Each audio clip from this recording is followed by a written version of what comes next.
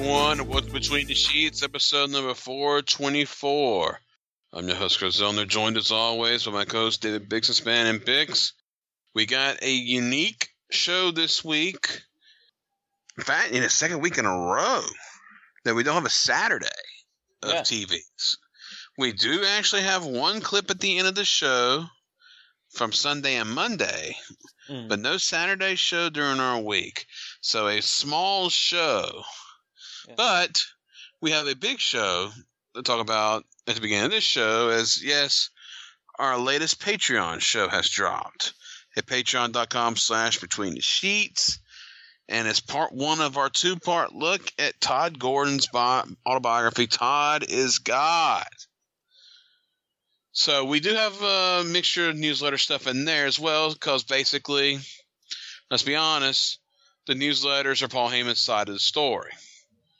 And then we'll have Todd Gordon's side of the story come from his book on all the issues of the early days of ECW. We'll have the story of ECW starting and how that came to pass after the ashes of Joel Goodhart's Tri-State promotion. Then we'll talk about Eddie Gilbert being brought in to be the booker for Eastern Championship Wrestling, where Paul Heyman comes along for the ride. Then we'll talk about Todd and Eddie's falling out after Jim Crockett is involved, thanks to Paul. Then we'll talk about Paul being persuaded to become the booker by Todd in the aftermath of Jim Crockett's issues with the Wrestling Network. And we'll get World into Wrestling Network, yes. The Wrestling Network, World Wrestling Network, whatever. And then, because he had both. Yes. And then we get into the story of 1995 where we have Todd giving up the company to Paul. And there's a lot of stuff there that you've never heard before unless you've read the book. Because we've always had the Heyman side of things. Now we're getting the Todd side of things. And it rings a little bit differently than what we've heard. And some new little narratives pop up out of this of why Todd and Paul fell apart. And yes, I'm not going to give anything else away. So if you want to listen to this, $5 a month. Yeah. Get you access to this and all the other shows that we've done in our 7 complete years of the Patreon now at patreon.com/betweenthe-sheets. Yes. And I do want to mention, this isn't actually giving anything away, but if you remember, I think it was last year. I don't think it was this past, like June or whatever. I think it was last year. We did a show about like the changeover to HHG Corp and all the mystery around that. And there were a lot of questions we had about like, why would Paul push out his money mark? Blah, blah, blah, blah, blah. Well, it all makes much more sense after this. Yes, we find out. And yes, it is quite the story. Quite the story. Yes. Now, speaking of the Patreon, though, and we should say, too, we have part 2 next month as well, covering the Mole, ECW Mole saga with Todd's Dennis Coralluzzo ECW invasion of the NWA angle, and also Todd's involvement with John Collins MECW. So that's part 2 next month. But speaking of the Patreon, we have a Patreon pick this week. Oh, yes. And also, we're going to do a mailbag show as well, so we'll be on the lookout for that. Yes, more on that next week or so. Yeah, more on that at halftime. So, yes, Matthew Finney requested this show, $25, which you can do that at patreon.com/betweenthe-sheets. And he wanted us to talk about September 20th through the 24th of 1992. Now, yes, it is a 5-day week. We know that because we have done shows sandwiching this time period, which is why you have to ask us, you know. Yes. Now, we haven't done shows before because I didn't want to screw up the timeline, because the timeline works perfect to do 13th through 19th next year, or whenever we do 13th through 19th. Mm-hmm. So it's perfect to have that week intact. We did 25th through October the 1st on show 219. So you can go to that show and listen to the last couple of days of the week there. Yes. But anyway, September 20th to 24th, 1992. So we got 5 days. We're missing a Saturday. But we got some interesting stuff to talk about. So we're missing Friday and Saturday because we have Sunday, right? Yes. So we got the state of the business. And this is regarding TV ratings and house show attendance. This is going to cover stuff that's the way it looks right now, as Dave has the Observer. Both pro wrestling TV ratings and house show attendance most likely at all-time lows this past week in North America. The average cable rating for a weekend was set a record low of 1.72 in the weekend of the 12th through the 14th, dipped below that figure for 1.68 average over the weekend of the 19th through the 21st. In addition, while no accurate records can be used to verify this, Dave Strawley suspects that pro wrestling attendance in North America was at its lowest point in decades this week. With the possible session of a WFTV taping in Brandon, Manitoba on Tuesday, which we received no report on how well it drew, there wasn't a show in North America during the past week that drew 3,000 paid. WF ran one show per night, generally headlined by Ultimate Warrior vs. Kamala, none of which drew well. WCW shows drew between 900 and 1,500, with the exception of a slightly better crowd in Jacksonville, and there was little in the way of independent houses. From a television standpoint, it's not a safe assumption that viewership at an all-time low this past week. But fact, the two WF cable shows, All-American and Primetime, drew 1.9 and 1.8 respectively. In reality, All-American had been doing in this neighborhood much of the summer, while Primetime was going against a formidable competition of a strong Monday Night Football game, Bears versus the Giants, in the much-publicized Murphy Brown season premiere. Is this her having the baby? Gotta be, because it's during election season. Right, 1992, Dan Quayle. Yeah. Yep. So if it's not her having the baby, it's probably the Dan Quayle episode. Yeah. Imagine that. Imagine that in the social media climate. That whole deal. Oh, the incumbent vice presidential candidate shit-talking a fictional character? Yes. It's a safe bet those numbers will increase a little this coming week. On the WCW side, things look even worse. WCW Saturday Night, with a strongly pushed Steiners versus Arn Anderson Bobby Eaton match, only drew 1.9, while the real disaster of the week was Main Event, doing a 1.3, second lowest in history. A few years back, going head-to-head with the Super Bowl, Main Event did a 1.1. Even with a Dustin Rose, Barry Windham, Nikita Cole versus Jake Snake, Barbarian, Caddyshack headliner. Power Hour increased from its previous 2 weeks to 1.5. Of those remaining shows, in comparison to the same weekend a year ago, Main Event was preempted that weekend last year. Ratings were down on an average 24%. Even though overall television viewership of all TV shows during those same time slots was higher this year than last year. So trying to use weather or anything else as an excuse to explain the decline in wrestling ratings doesn't hold any water. In fact, just the opposite is true. It's this kind of trend that holds up. It's not short of disastrous for the wrestling business, since syndicated time slots are being dropped and demoted left and right already, and wrestling overall is clearly in the midst of its deepest depression in decades. The only bright spot on the U.S. groups is that WF had a crew in Germany this past week. And since most of the seats were first-time visits, the shows no doubt all either sold out or came very close to doing so, and did huge merchandise business. Okay, real quick, I just checked Wikipedia. Yes, it's the Dan Quayle episode. It is a 2-part, 1-hour episode. How many viewers do you think watched that episode of Murphy Brown, Chris? 24 million. More like 44 million. It was a huge fucking deal. Because people wanted to see how this show, which is already a hit show, would deal with the actual vice president attacking the fictional character for being a single mother. Yes. That's what the whole controversy was. And also, isn't the father, an anti-apartheid activist who refuses to be there for the baby because he needs to be more devoted to fighting apartheid in South Africa or something? Something like that crazy was going on, yeah. So it's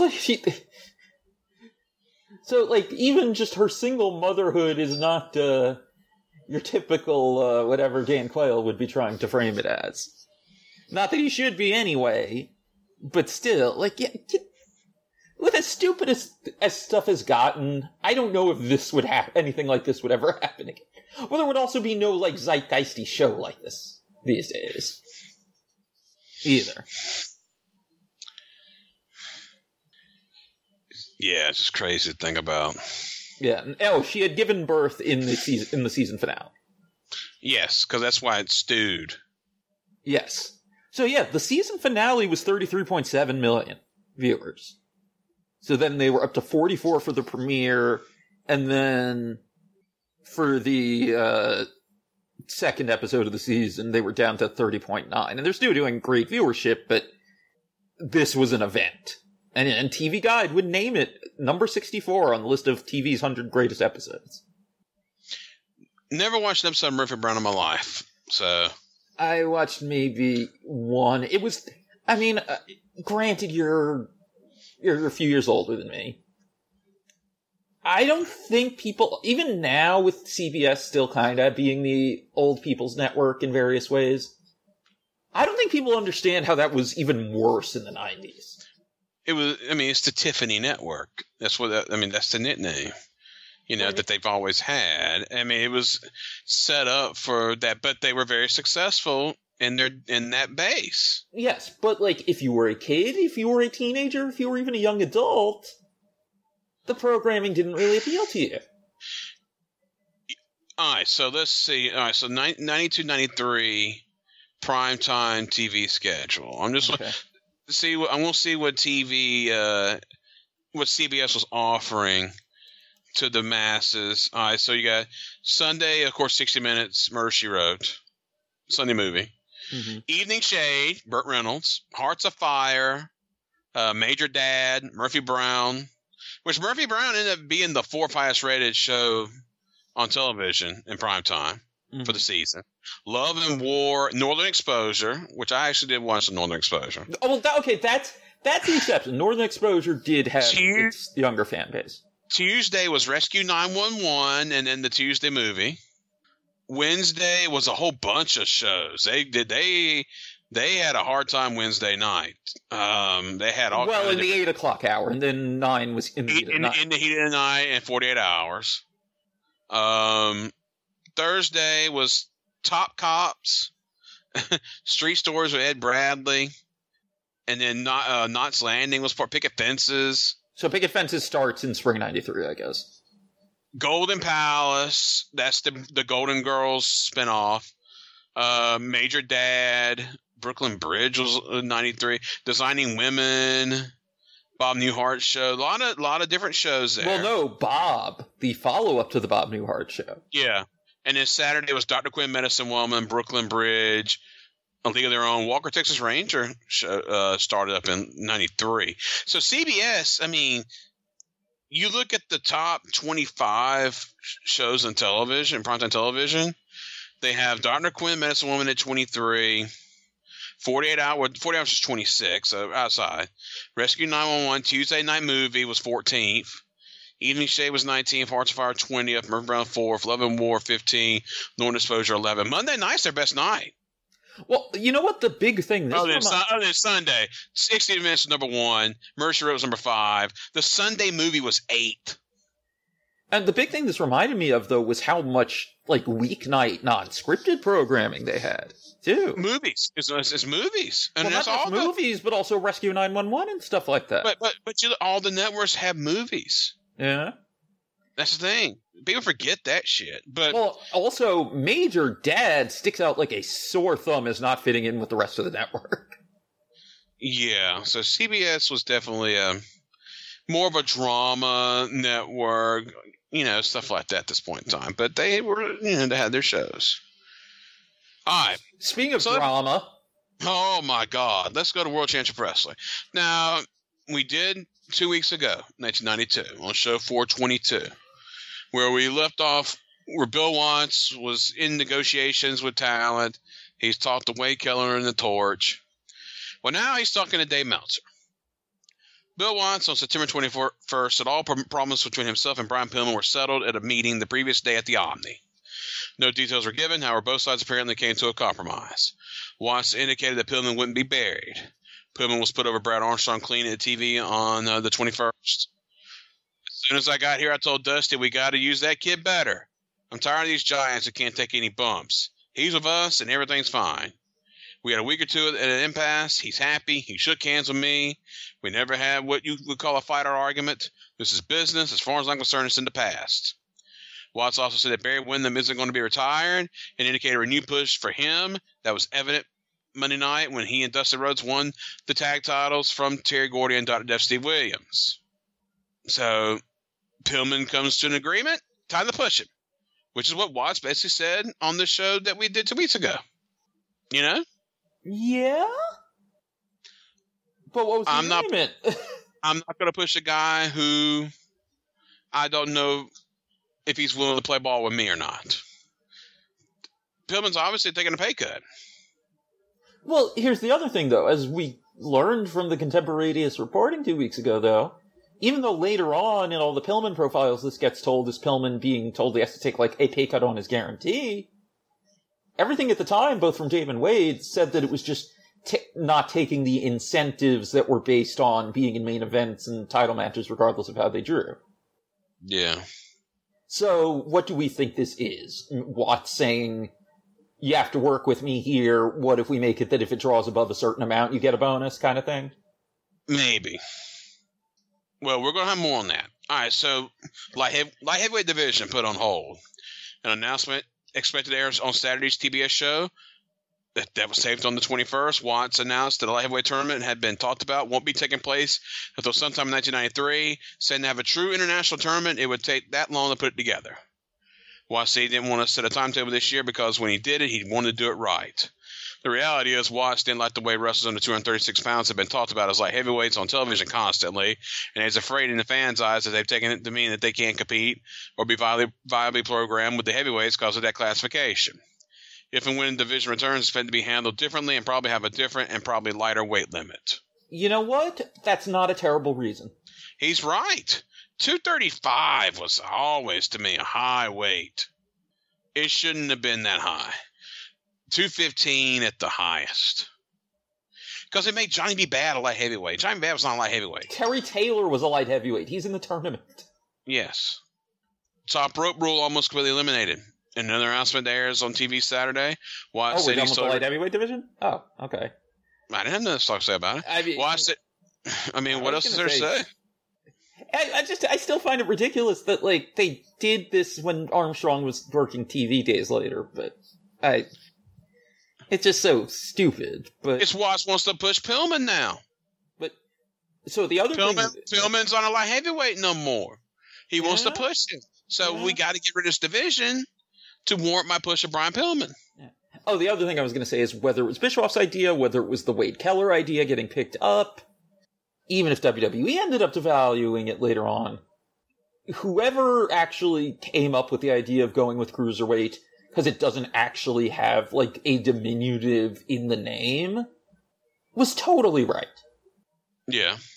Junior heavyweight, light heavyweight, even something like middleweight, featherweight, all those things.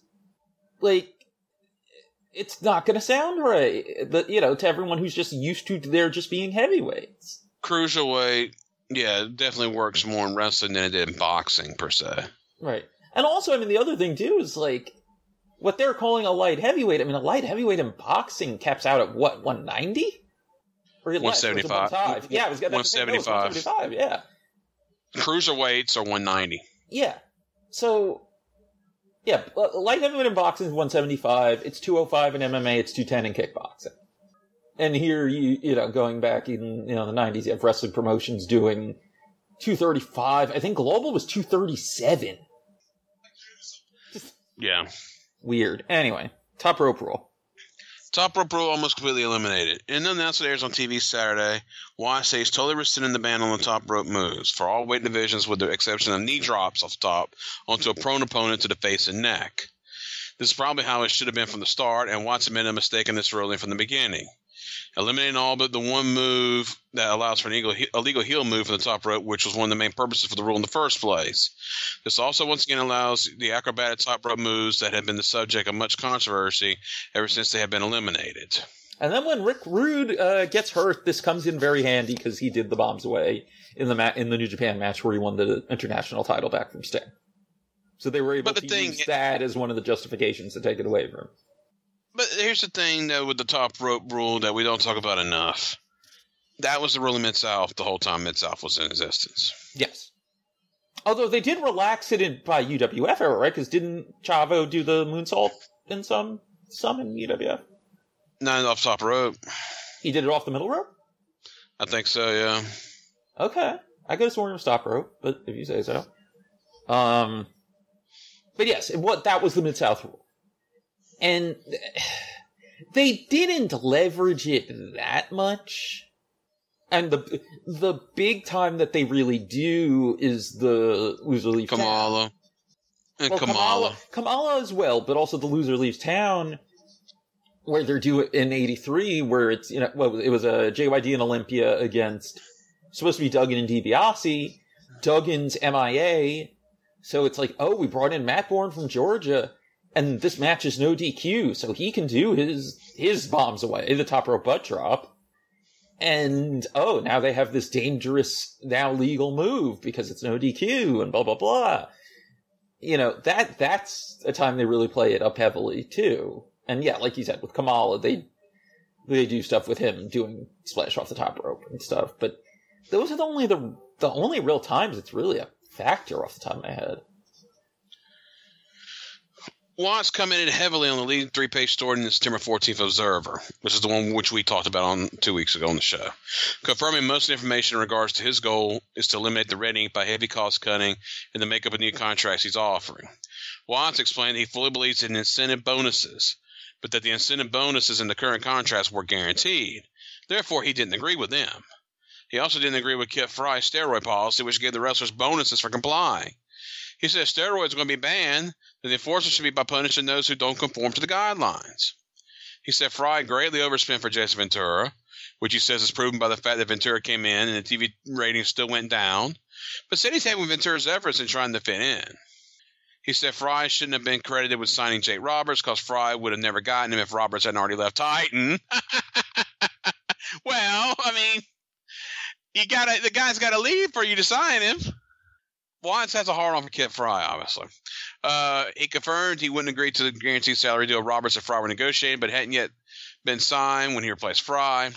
After much haggling, Jake agreed to Watts' per-match deal, almost surely for $1,000 per match.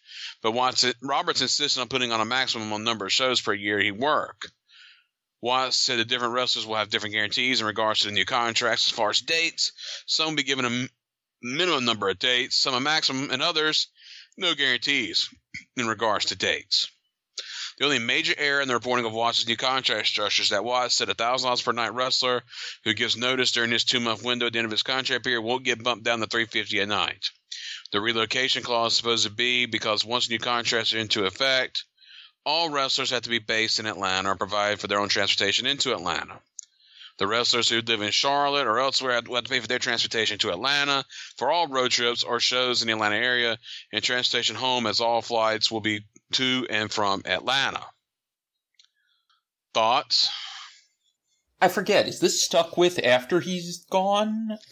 Or is this just like, or even though they get rid of it, it still becomes more of a thing for everyone to move to Atlanta?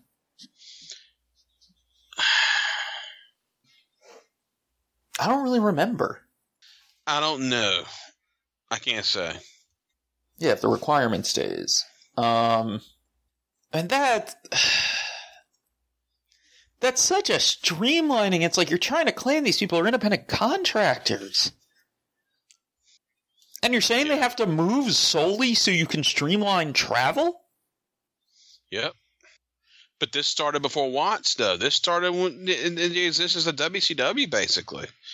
It started with Crockett. Right, because there was the thing originally where, unless you lived in Charlotte, in which case you were getting an exemption, you had to move to Atlanta. So yeah, it did, you're right. Yes, it did already exist. That everyone who wasn't in Charlotte had to relocate. To either Atlanta or Dallas. I don't think Dallas was in there when Turner bought the company. I think it had to be Atlanta or if you were already there. No, Dallas is Crockett. Oh, I didn't realize that. Wait, when was that? The Crockett said everyone had to move to Charlotte or Dallas. Well, wasn't everyone already living in Charlotte or Dallas though? Well, kind of, sort of ish. Oh, you mean as far as whoever was on the Florida or UWF rosters that was being absorbed that wasn't living in either city. I guess. That's why Dusty started being announced from Allen, Texas, because he was based out of Dallas. Yeah. So, all right. Watts said WCW plans to run 214 regular house shows in 1993, approximately 60 TV tapings, 4 clashes, 4 pay-per-views, which means plans are to increase, not decrease, the number of house shows. Yeah, sure. Well, he's not there to deal with it. So he confirmed all new contracts will have a time period in which the company, but not the wrestler, has the option to terminate the contract, provided the company gives the wrestler 30 days notice in writing. And wrestlers who sign multi-year deals, keep in mind this only applies to wrestlers who sign new deals from this point, not those existing deals, they will come up for renewal every 4 months, while those on a yearly contract come up every 3 months. Watts admitted this gives the wrestlers no security, but claims there's no security factor in any sports. If you want job security, go work in a bank. You have the choice. You can make big money or you have security. There's never been a time in America when you can get both. If you want job security, go work in a bank. Wow. Well, that would change, Bill, as time goes on. Yes, that does sound like Bill Watts. Watts also confirmed doing away with medical coverage and contracts that call for paying wrestlers for days they missed due to work-related injuries, defending it by saying the wrestlers are independent contractors. Watts said the company workman's compensation premium was more than $400,000 this year. We're doing away with that. If they want insurance, they make enough money, they can get it on their own. Independent contractors, Bix. What an asshole. I mean, here's the thing with that. Honestly, to me, $400,000 a year for that doesn't sound that bad. In the grand scheme of what they're paying everyone. I mean, Watts wants what they're paying everyone lower, but in the grand scheme of the pay scale, I don't think that $400,000 a year for what they have to pay in workman's comp insurance is that bad. In today's money, that's $875,341.41. Okay. So there's your inflation calculator. All right, as far as the withholding provision in new contracts, the $1,000 per night guys will receive $750 and get the remaining $250 per night in a lump sum upon the completion of either every 3 or 4 month period, depending upon the length of their contract. $500 guys get $350 with $150 withheld, and $350 guys get $250 with $100 withheld. Watt's explanation is that he considers $750, for example, to be the base pay, and the remaining $250 as the incentive bonus. Watts said the company has had too many problems with wrestlers walking out, not doing jobs, no showing or whatever in the past. He's right about that. Well, what is this kabuki-ish bullshit? Yeah, it's not the way to handle it, but he's right about it. He's right about how they were doing. Is this like the time I briefly worked for a company where, like, I was told I would eventually be getting, and I did get a higher salary, but, like, my boss had to sell his bosses on me and start me at a lower rate, and then, like, after a month it would get higher? Like, is that what this is? Well, I mean, it's kind of that. Well, I mean, you know what they call that in sports? They call that a prove me contract, where you sign a lower contract if you were a guy that was a free agent and you're not getting a whole lot of bites. You're signing a prove me contract to prove that you still can perform at a high level. That way, once that contract runs out, you can negotiate for a new deal. But it seems like they're getting the money anyway. As far as unionization, Watts said it's awfully hard to unionize in a buyer's market. I don't give a damn if they do it or not. Most of them don't have the gumption to follow through. The only thing I've seen unions ever do is cut themselves into a piece of the pie. Dave said, obviously not a student of baseball labor negotiations. Which, by the way, is such a classic anti-union thing to say. That's for the thing. No, but the whole thing where they pretend the union isn't made up of the people you work with. The union getting money. I mean, yeah, there might be union dues and stuff, but it's like the union getting money means it's going to, yeah. As for the hiring of his son, Watts said, my son's contract is the same as everyone else's. In other words, he receives a certain amount per night, but he's not on the rumored $3,000 per week guaranteed salary. I already showed some guys his contract this week. Most second-generation wrestlers have either turned out to be very good or very bad for the business. Few are in between. Watts compared his summons with the way Dory Funk Jr. was given a big punch from when he first broke in. In a few years, was doing 6-minute draws with Gene Kiniski and Vern Gagne, the world champions at the time, before he was at their level.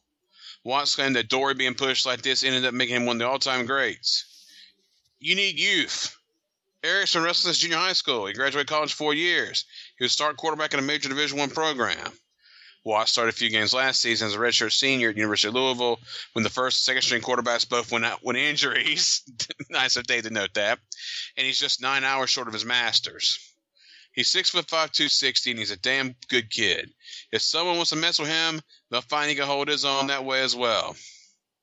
When Ole's kid, Brian Rogowski, was a high school state wrestling champion in Georgia, gets out of college, we're going to use him too. Okay.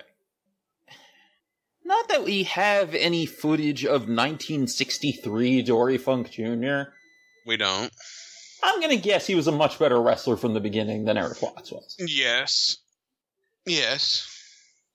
I think it's pretty easy.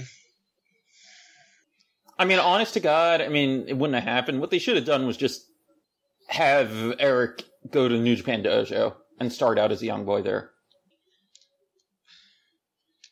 Yeah, they should have done something. Honestly, there should be if you're, especially in places without a developmental circuit, there should be some equivalent to that in American wrestling. I just don't know how. They should have had him Smoky Mountain. Well, they don't have a deal yet. Yeah, but it's Bill Watts. Yeah. You don't think that Jim Cornette would have took Eric Watts on? Just use him as a prelim, maybe even put him under a mask, whatever. Yeah. Watts also commented on what his reaction was in regard to Jim Crockett Jr. in the show a few weeks back in Dallas, where it was reported that Watts wanted Crockett to buy a ticket and banned him from going to the dressing room. It was total bullshit. I said he didn't need to be in the dressing room because he's not an active part of the company. We invited him to attend the matches, and I told Jim Barnett to make sure there was a ticket for him. We don't let anyone who isn't with the company in the dressing room. And I don't need any disruptive influences in the dressing room. If he wants to meet with talent, let him do it somewhere else. Watts also said the company's making plans for another tour of England. He sent Jim Barnett to England just this past week to get the ball rolling. Oh, well, I wish I could see that. Watts noted that the first WCW England tour last year lost $50,000, mainly because WCW lost their television a few weeks before the tour started, which company officials believe was due to maneuvers from Titan Sports. Huh, that's interesting. Which I wonder, because from the stuff I found, they were doing good ratings when Worldwide was airing on ITV. So I wonder what actually did happen that got them canceled. And, it's not an extensive one. WWF did have a history with ITV, because they did sell them those, handful of shows for World of Sport for its last couple of years. So it's like they had connections there. I wish I could have seen Jim Z in England. It was ITV that Worldwide was on, right? It wasn't Channel 4, I don't think. I guess. All right, as we continue. The main gist of everything in regards to keeping and acquiring talent is this. Watts' attitude is actually quite simple. He believes wrestling is right now, because there are a few options to make money, a buyer's market. Whichever side, promoters or wrestlers, that offers the contract is going to dictate the terms. There's no such thing as fair. When you talk about fair in contract negotiations, you're being unrealistic. And these are the terms on the table, plain and simple. If a guy can get a better deal, he should take it. Most will, that is, if they can get a better deal. If he can't, these are the terms, and that's what the wrestling pool WCW would be drawn from. Well into the future, when we look back, we can judge whether or not this worked. If most of the major talent stays and works for a small overall monetary package, in terms of either both money and benefits, then by and large it worked. Even if the interest level in the product doesn't increase. If most leaves but business stays the same, then it still worked, because the company lost less money. If most leaves and business goes down, then it didn't. Vern Gagne had the same ideas, and he's longer in business. But so did Jerry Jarrett. In fact, even more so. And while his product isn't anywhere close to as popular as it was years ago, he certainly hasn't lost the kind of money TBS has during the same time period. Watts, in his own mind, can rationalize all his moves. Some of the rationalizations are very good. A few seem to be stretching things. The idea that guaranteed contracts create lazy athletes isn't borne out by examples in almost every other team sport, and most of which top stars are on multi-year guarantees. Pro football being an exception because the club has the option each year to cut a player with a long-term contract and not pay him for the rest of his contract. But even then, they aren't put under a 3-month option. It's a 1-season option once they make the team. Well, that's about to change, Dave. Because the new CBA kicks in a year later. And forget about sports. Let's talk about wrestling.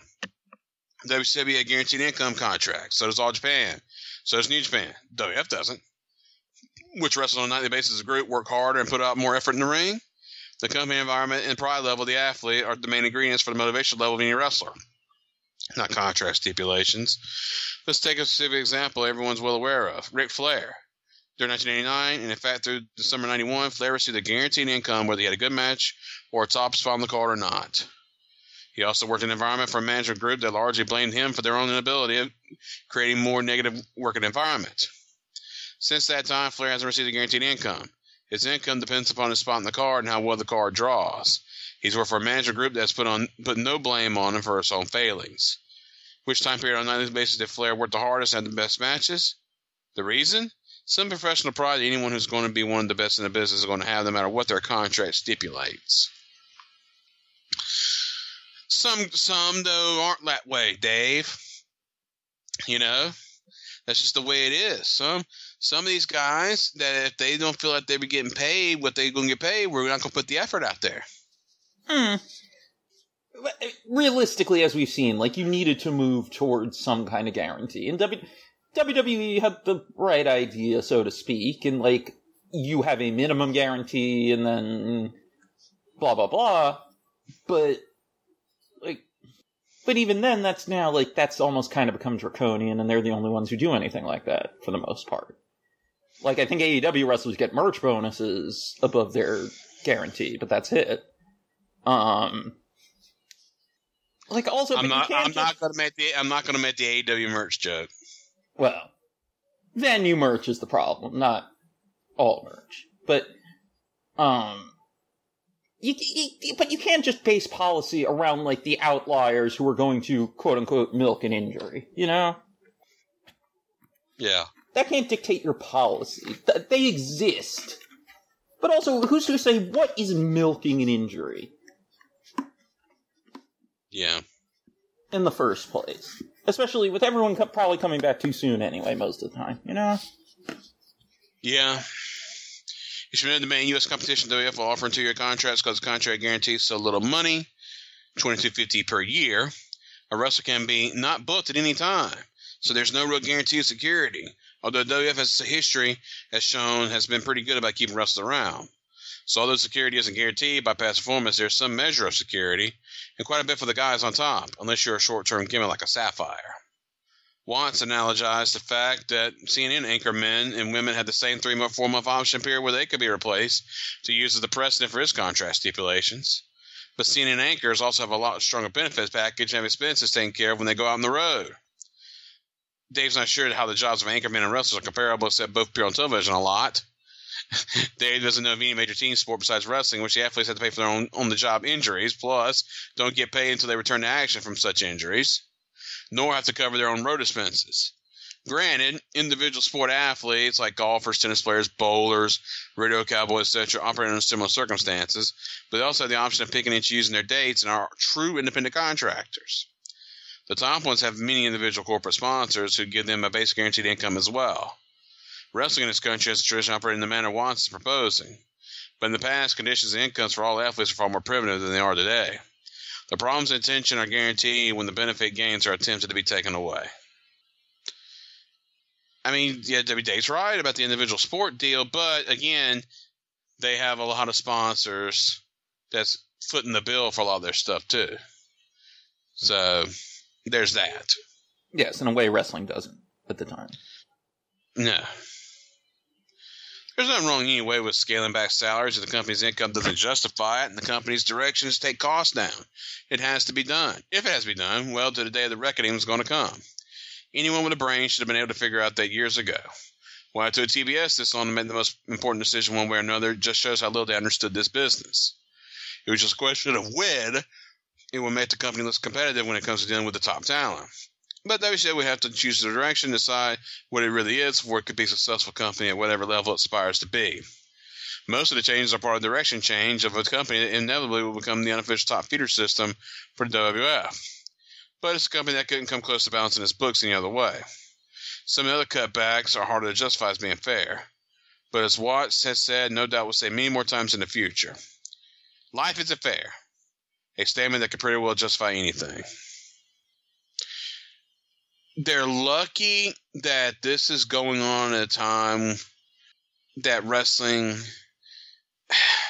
it's not hot, and there's not hot free agents bouncing back and forth either, you know? Yeah. And the young guys that are coming up on the scene, they're not going to work for no big time money, so you can get them on the cheap. So yeah, I mean, this is part of business. You know, it sucks that it's like that, but it's part of business. Right now, my job, we are having to cut payroll because our payroll is not meeting the percentage that it needs to be hitting because we're not doing the business to get to the percentage that is comfortable with ownership, and for various reasons. So we're having to massage the payroll down to try to meet the number that we need to be hitting. And another store in the company's had to do the same. But you know, it's just the way it is. And we gave raises out a few months ago. So that plays a role in it as well. When you give raises out to everybody, then that's going to drive up the payroll. And you know, when you have ownership that's kind of still thinking that, you know, the way it used to be as far as paying, you know, you can't do that no more. You just can't. And that's the situation with a small business. You know, we're a 4-store company. We're a small business. Our owner's 78 years old. And, you know, he's not one of these guys that lives extravagantly either. That's another thing. So it's different if the guy is kind of extravagant money spender. This guy's pretty tight with money. And that's why he's kind of like what he is. You know, this is a corporate structure right here that WCW is dealing with and Turner Broadcasting. But the fact is that they're losing money, and Bill Watts is hearing it from his bosses that we got to change, we got to do something here. After the guy that he replaced was going out and spending more money, you know? Right. And Kid Fry is like the antithesis of what Bill Watts is as far as how to run a wrestling promotion. You know what's also interesting about this, but I can't even pin down necessarily how it would directly affect it? We also need to keep in mind that for the previous 5 years, Bill Watts had been doing multi-level marketing. Yeah, but it's not a wrestling business. No, I know, but I'm just saying, like, it's interesting to look at in the context of all this. I wonder how much of his point of view coming out of this is thinking about how he had just spent 5 years in a pyramid scheme. Yeah, and also Bill Watts, I mean, the wrestling business when Bill Watts was in charge, everybody still got paid off the house and gates. You know? Yeah, they had contracts. But like I said before, I think that all started with Ken Mantell. The UWF guarantee contract. Exactly. So it's just wrestling's changing. It's evolving. And Watts is not there yet, evolving with it. Right. All right, let's get to the rest of the WWE section here. Rick Steiner underwent surgery on the 21st in Birmingham for a badly torn pectoral major muscle. The pec was apparently ripped from the sternum, which is an injury that finished many world-class bench pressers. No word on how the injury took place, other than it took place during the IWGP Tag Title defense in Yokohama against Hiroshi Hase and Kensuke Sasaki on the 23rd. So, not the 21st, it was the 28th, actually, but the injury took place during our week, so there's that. I got my Mondays mixed up. The only word on the recovery period was that it was expected to be 6 weeks, but most likely he'll be out of action for the duration of his contract. which expires in about 90 days. This in reality means there's a better than ever chance that he's wrestled his last match for WCW. During the interim, Scott Steiner wrestles the singles. It's ironic a major injury like this would take place amidst controversy over Bill Watts eliminating the medical insurance and workman's compensation benefits to the wrestlers who signed new contracts. Under the new system, if the Steiners were to sign the offer on the table to them, and this injury was taking place early next year, not only would Rick Steiner have to pay for both the operation and rehab, but he also wouldn't be getting paid until he returns to the ring. Gee, I wonder why they jumped. Yeah. Yeah, it's very obvious. Especially since Scott just had to deal with a similar thing a year earlier. I know, Jesus Christ. I'm telling you. That is insane. And I think it comes up again when they actually jump. I almost said dump. Jesus. I think it comes up, like, explicitly that was one of the main reasons they jumped. Yeah. Well, excuse me. They had these injury histories and they didn't feel like they could risk being in a company that wasn't going to pay for that. No. Dustin Rhodes and Barry Windham won both the NWA and WCW tag titles from Dr. Death and Steve Williams and Terry Gordy on September 21st center stage. A 20 minutes, 2.5-star match, which ended with Windham pinning Gordy after Dustin bulldogged him. Dot was spinning everywhere like he was Haruka Agan during the match. Match will air on October 3rd on TBS. It was Doc and Gordy's last match before leaving on a 4-week Japan tour. They'll only be back for 3 weeks before heading back for the tag tournament. The taping itself for the next 2 Saturday shows should have been the hottest, and sometimes parts because they needed a jolt to move the record low ratings in the other direction. Putting it together was made harder by the fact that Steiner and Steve Austin were never out to Japan, while Sting and Steamboat were both on vacation. W announcing Doc and Gordy against the Steiners on TV this coming weekend for Havoc, but obviously that won't take place in that form. All right, we get Dustin and Barry Windham win the championships.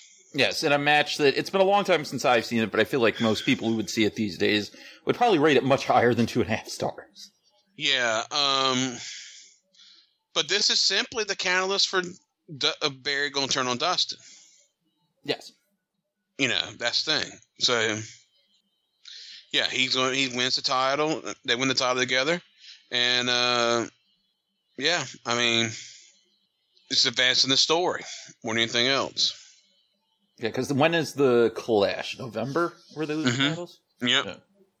Yeah. Omni, September 20th, 1600, announced. The Omni is an 18,000-seat building. Mm-hmm. Eric Watts over Mark Canterbury, 3/4 of a star. Brad Armstrong and Marcus Bagwell over Brian Pillman and Scotty Flamingo, 2 stars. Dustin Rhodes at Diamond Dallas Page, over Diamond Dallas Page, 2 stars. The Steiners over Greg Valentine, Dick Slater, dud. Barbarian over Barry Windham, dud. Sting and Nikita over Jake and Super Invader, 1 star. Doc and Gordy over Bobby and Arn Anderson, 2.5 stars. Tag title match, Ron Simmons retained WCW title Rick Rude, 2 stars. I mean, no Sting. Well, Sting's here.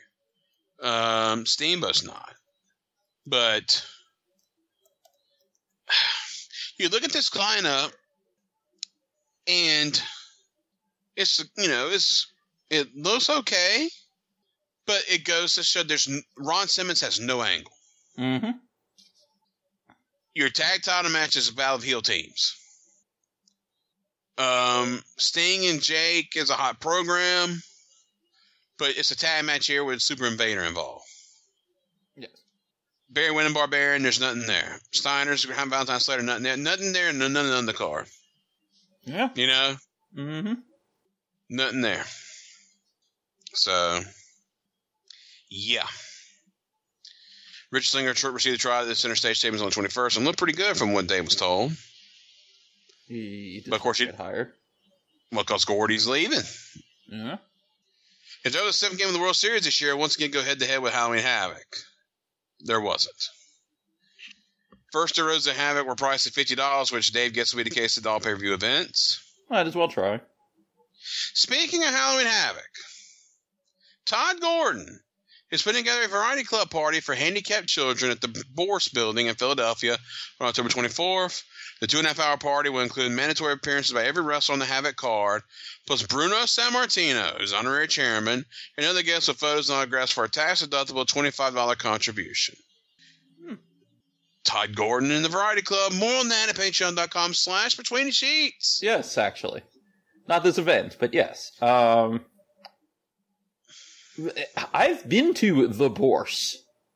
My fifth grade big trip at the end of the year was to Philly, and at the end of the day, everyone convened because I don't know what else it was then, because it's a fairly big building. If you look it up now, it says it's just the big food court that they have. They call it a food hall, but that was the thing. Like, they had this huge food court, but there were other things in the building. It wasn't like if you look it up, you will understand what I'm trying to say, because it's a few stories tall. But I'm trying to envision in what was different then, or were they holding this benefit in a food court or what? Yeah.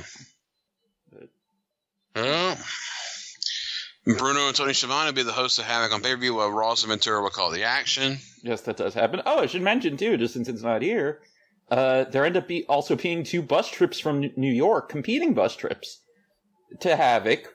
One run by John Arezzi and one run by Vince Russo. They should have had a race. Let's see who get there first. A bus race? Yes. Bro, floor it. Can't lose to Arezzi. And to close, new policy starting this review and on all clashes from this point forward. All matches on the show will be significant matches. No throwaways on big shows. Total contrast from Titan, which is generally a few significant matches and mainly throwaways. Okay, let's see if this comes to pass. No. Well, I'm looking. I just want to take a look at what actually our lineups end up being coming out of this. All right, so let's look at the first Clash of the Champions. Well, Havoc comes first. I know, but Clash is on this list. Okay. I was going to pull up Havoc first, but whatever. All right, so your first Clash, Pillman over Armstrong in 25 seconds. Yes. Eric wants Kensuke Saki over Arn Anderson, Bobby Eaton. Mm-hmm. Sky Flamingo over Johnny Bad in the boxing match. Ron Simmons, Tuco Scorpio in a handicap match over Tony Alice, Barbarian, and Cactus Jack. Mm-hmm. Medusa going to a 5-minute draw with Paulie Dangerously. And then Sting over Rude as King of Cable. And then Douglas and Steamboat win the tag titles from Wyndham and Dustin. Compared to some other clashes, yes, but okay, so Havoc was Zank, Johnny Gunn, and Shane Douglas over Arn, Eaton, and Hayes. Steamboat over Pillman, Vader over Koloff, Wyndham and Rhodes going to 30-minute draw with the team of Steve Williams and Steve Williams. Rude over Chono by DQ. Simmons over Barbarian. Sting over Jake. And the coal miners close. Spin the wheel, make the deal. So, I kind of get what he's saying. So, the previous Clash was what? The tag tournament? Yeah. And then what was the last Clash before that? That would be 18. That would be the January show. Yeah, that had throwaway matches. Good show, but the Jim Herd era Clash had tons of throwaway matches. That's what I was about to say. This was more of a Jim Herd horrible super show problem. Not just the Clashes, pay-per-views too. Yes. So I kind of get what he's saying, but it's not something that had been really a problem in a while. At least not to the degree they're acting like it is. All right, let's go international now, and we start in the land of the rising sun, Japan. New Japan Pro Wrestling, All Japan's off. New Japan had a major show this past Wednesday night, September 23rd at Yokohama Arena, before a sellout of 17,010 fans. With ringside at $160, the gate was probably in the $1.5 million range. The show said had been a bit major disappointment, well, there were some upset finishes in the undercard. The Samoans, Kokina and Samu Yokozuna, just weeks before he just became Yokozuna, put over Super Strong Machine and Tatsuya Goto in surprise, since both were WF bound. So this was their final match in Japan for the foreseeable future. In the following match, El Samurai Koji Kanemoto beat Jushin Liger and Hiroshi Yamamoto, Tenzan, and it was a surprise finish with Samurai pinning Liger and not Yamamoto with Hurricane Rana. Similar to the Frankensteiner, as Dave says. After that, Scott Norton earned a shot at the IWGP World Heavyweight title on October 18th by pinning Tony Hallman 9:15 with a power slam. The final match before intermission saw the Skinheads Shiroko Shinaka, Kengo Kimura, Akasa Saito, and Masashi Oyagi, all with now either crew cuts or shaved bald heads. Also, their formal name, the Anti-Players Association. Beat Riki Choshu, Tatsumi Fujinami, Takayuki Iizuka, and Osamu Kido when Kusanaka pinned Kido. Before the match started, War wrestlers Masao Orihara and Tatsumi Kitahara, wearing suits and ties, came to ringside and sat in the front row with tickets challenging the skinheads. After the card, Choshu, Orihara, and Kitahara held a surprise press conference, basically putting the next step in the angle, which presumably lead to Choshu and Tenryu at the Tokyo Dome on January the 4th. Expected Tenryu make a surprise appearance, probably at the November Sumo Hall card, to set that up. After intermission came the Great Muta versus Shin Hashimoto for the IWGP World Heavyweight title, which would have been terrible with no heat. Muta worked as a total heel to the point where he didn't show his skill, which was a negative for the crowd. In fact, it was so overboard that they barely locked up for the first 8 minutes. Muta ended up using a lead pipe from underneath the ring, putting his knee pad off the top rope with 5 knee drops in a row on Hashimoto, then pinned him with a moonsault 4T50 die. There was no reaction at all to the finish. Next match should have been the best one on the show, with the Steiners retaining the IWGP Tag Titles, beating Hiroshi Hase and Kensuke Sasaki in 1915 when Scott pinned Kensuke with the Frankensteiner. And this is where Rick hurt himself, as we talked about earlier in the show. And the main event saw Masahiro Chono against Stunning Steve Austin for the NWA World Heavyweight title. About 5 minutes into the spot where Austin reversed Tombstone pile driver and gave Chono the Tombstone. Austin took the bump wrong, and Chono's head was in the wrong place or something, but Chono was injured and couldn't do much the rest of the match. It turned out to be a major disappointment for the main event on a big show, with Chono win by submission with the STF 1508. It was thought that Chono suffered either a jammed neck or a pinched nerve in his neck from the accident in the ring. It was the last night of the tour, so he didn't have another match until October the 8th. It was expected he'd be in the ring for the tag tournament, and his U.S. tour doesn't appear to be in any jeopardy. All right, the results of this show. Battle Hold Arena, Yokohama Arena. Osamu Nishimura was Satoshi Kojima. Hiro Saito or Black Cat. Superstar Machine Tatsuya Goto over Kokina and Samu. Samurai Kanemoto over Yamamoto and Liger. Norton over Hallmei. Anti-Player Association over the New Japan guys, Kido, Choshu, Iizuka, and Fujinami. Steiners over Hase and Sasaki. Chono over Austin. Muta over Hashimoto. Okay, so 2 things real quick before we get into it more, because I don't want to forget. There's no citations, but at least according to the Heisei Shingun Wikipedia article, they are not officially the either Anti-Players Alliance, Anti-Wrestlers Alliance, however you translate it, Han Senshukai Dome until 93, and not officially Heisei Shingun until after the War feud. Yes. Okay. So was Skinheads ever actually a name, or was it just a nickname that some fans gave them? I guess, but the APA was kind of born from the War feud, which is now getting started. So, right, but the War feud lasts a long time, too. I know, but this is where it's... I mean, if you look at, like, other things... Right, so it says they become APA during the War feud, and then after the War feud, they're Heisei Shingun, is what it says. Yes. Yes. The other thing, of course, is Chono's neck is fucked. Yeah. You know, when people made the connection for years, there was the urban legend that Austin's concern about taking that pile driver from Owen Hart in that specific way was because he had hurt Chono the same way and knew it was dangerous as a result, and he had all these regrets and blah, blah, blah, and he knew from personal experience that it was a problem. Finally, Austin gets asked about it when he was on Michael Chavello's show on Access TV about a decade ago. Maybe a little more. I forget exactly when it was. Chavello asks him about it, and Austin says, like, honest to God, I had no idea Chono was hurt. You know, in Japan, they kayfabe you about a lot of shit.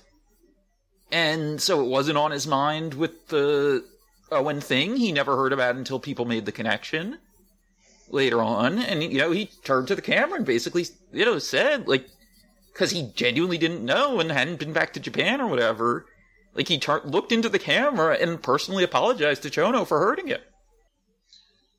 Yeah.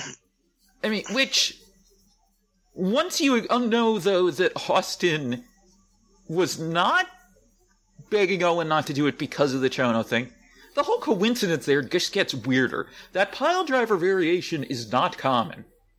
You know? No. The sit down from the tombstone setup. And traditional tombstone setup. Where they're in tombstone position, with the one leg on each side of your head. Not the over-the-shoulder, Fire Thunder driver, Rikishi driver, etc., because they're higher up for that, so they're much safer. For this, if you're not going to your knees, you're going to your butt, the head runs the risk of being too low, and that's what happened to both Austin and Chono. But the coincidence is just so weird. I mean, maybe not. I mean, I guess that it's Austin is what's weird. That two people got hurt on it in high-profile matches is not, because it seems like it's just a bad idea for a move. But that Austin was involved in both of them is freaky. Chono's back on October the 8th. He doesn't miss any ring time. So that's the thing. Like, if you're Austin, no one tells you that Chono's hurt. You see Chono a few weeks later at Halloween Havoc. No, Chono doesn't say anything there. I believe what Austin's saying, that he had no idea. Yeah, Chono doesn't take any time off at all. When is the first time he takes any time off? I mean, it looks like he's in a lot of tags on this, when he comes back. His 94 takes the month of November off. So basically, is that... There's no gaps. Yeah, 94 is when he takes the month of November off. 98, he takes October through January. 99 off. When was the heel turn? 94. When in 94? That's when the heel turn happens. Right around that month off? Okay. Yes. So, yeah. And then he must have been hurting bad and needed the time off and realized, okay, I need to change my style. I mean, and if anything, I think you can make an argument he was a better worker as heel limited Chono. I've been watching all this Chono lately, and he was a damn amazing babyface worker. Man, he was good. But the injury, you could tell it affected him. Yes. He wasn't the same guy as he was before this match. It just made him so much of a smarter worker, though. And they knew that, too, because, after he loses the NWA title, they start phasing him down a little bit. So, he's not pushed as high as he was. Like, he does more jobs. And after losing the NWA title. So, yeah, he's not emphasized as much as he was in 92. When he was, extremely over and, very highly pushed. I mean, that's the thing you see. Where I'm at now and watching stuff, Hashimoto is Hashimoto, but he's the lowest of the Three Musketeers. Yeah. As far as status. And I'm in April 93. He's the lowest in status at this point in time. Muto's highest. And Chono's in the middle, and then Hashimoto's the lowest. Oh, yeah. Like the higher profile matches are going to Muto and Chono. They've got the big singles titles. They've had tag titles. Hashimoto had some titles earlier, but he just... I don't know. He just wasn't what he was going to become. Let's put it that way. Yeah. Not yet. Also, what a disaster that Rick Steiner and Chono get injured in back-to-back matches like that, too. Yeah. Yeah. I think the Steiners match is on New Japan World? Well, I've watched all this stuff recently, and it's not nearly as dire as Dave makes it sound. The crowd's pretty hot, and the matches are good. So, I've watched this entire show, basically, because it was on Classics. Oh, wait, no, I think I'm thinking of a different match, actually. And the Muta Hashimoto match it's a Muta match. The Muta gimmick is not Keiji Muta. Okay, so let me ask you this, then, because I thought about bringing this up with at least, what other good matches Chono has around this time. I haven't seen a ton from this period where it's Muta as IWGP champion, but he does have, when he has the title versus title match with Chono at the Dome, where he wins the NWA title, he doesn't really work it as much as, like, New Japan heel Muta. So, no. Was that more of an exception, or was there other... Yes. Okay. Yes. So, by and large, even during that title reign, he's still working as New Japan Muta. Yeah, but it's just... It's different. I mean, you get the more blood and stuff like that, more weapons.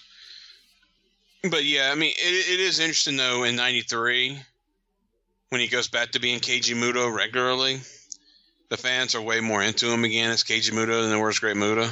Mm-hmm. So I think the fans preferred him as Muto instead of Muta in Japan. So there's that as well. Yeah, makes sense. And looking at New Japan World, Chono Austin's definitely up. Not sure if anything else is, though. Now, Muta is also the Greatest 18 Club champion. Oh, good lord. Here, and he returned it to New Japan after this show. Muto did, not Muta. Muto said he wanted to concentrate on defending the more prestigious IWGP title. Oh, God, the Greatest 18 Club title. Which, that's the title that Inoki had made for Inoki when he was retiring in 1990 to signify his greatest 18 opponents. Yes. Let's see, can you remember who the Greatest 18 were? All 18? Okay, how about this? I was going to say just the foreigners, but it's mostly foreigners, so I'll just read it off, okay? Well, I mean, Johnny Valentine, Andre the Giant. Yes. Luthez. Yes. Nick Botwinkle. Yes. Dory Funk Jr.? Surprisingly, no. Oh, it's Billy Robinson. Yes. Tiger Jeet Singh. Initially, yes. Later replaced by Dusty. When Tiger Jeet Singh goes back to All Japan, I guess. Jack Briscoe? No. I'm trying to remember who all was at the Inoki thing, because I watched that. No, it wasn't a retirement thing. It was the 30th anniversary show. 30th anniversary, yeah, not retirement. 30th anniversary of Inoki's debut. I can't remember the rest. Okay, so your full list is Luthez, Carl Gotch, Nick Bockwinkel. Carl Gotch. Johnny Powers, I was surprised you didn't Johnny get. Powers, yeah. Johnny Valentine, Andre the Giant, Stan Hansen, Willem Ruska, here with the nickname of Wim Ruska, Billy Robinson, Hiro Matsuda, Bob Backlund, Vern Gagne, Strong Kobayashi, Hulk Hogan, Muhammad Ali, Seiji Sakaguchi. Oh, it includes Inoki, and Singh or Dusty. It's weird. It's a weird Inoki ego deal. And it was using the old World Martial Arts Championship belt too. Was the other thing. Yeah. Just like I said, a weird Inoki flex. All right, there's talk on the press conference in Tokyo Sports of an Enter Inoki George Foreman match for the Tokyo Dome January the 4th, but in reality, that's close to impossibility. And that's something he kept trying to will into reality for years. Yeah, originally in North Korea, the North Korea show was announced as Inoki versus Foreman. And that was when George was heavyweight champion. Yes. I don't think they ever actually had a deal, but... No. Right, it's North Korean state media. I don't think you can really believe anything there. Inoki got some mainstream U.S. media publicity since the Japanese sent a military unit as part of the peacekeeping forces to Cambodia last week, and politician Mr. Inoki was part of the Japanese crew that landed. Mr. Inoki. All right, nothing official new. Wouldn't that be his heel name? Yes. Nothing official new on the Hulk Hogan front. No deal's been cut, but supposedly they've agreed to everything except merchandising percentage for Hogan debut on the January 4th Dome show. Hogan apparently had, about 8 weeks ago, suffered a pretty serious neck injury, similar to the one Paul Orndorff had. which is one of the reasons why he's lost so much muscle size and tone since he can't work out. Hogan also has a charity gig for Hurricane Andrew victims coming up in Miami in a deal sponsored by Gloria Estefan, a Miami Sound Machine. Yeah, you never hear about the Hogan neck injury here and how that affected him. Yeah? Because it's always about his hip. On his back and the leg drop injuries. Yeah. How long had there been no Miami Sound Machine by September 1992? About 4 years.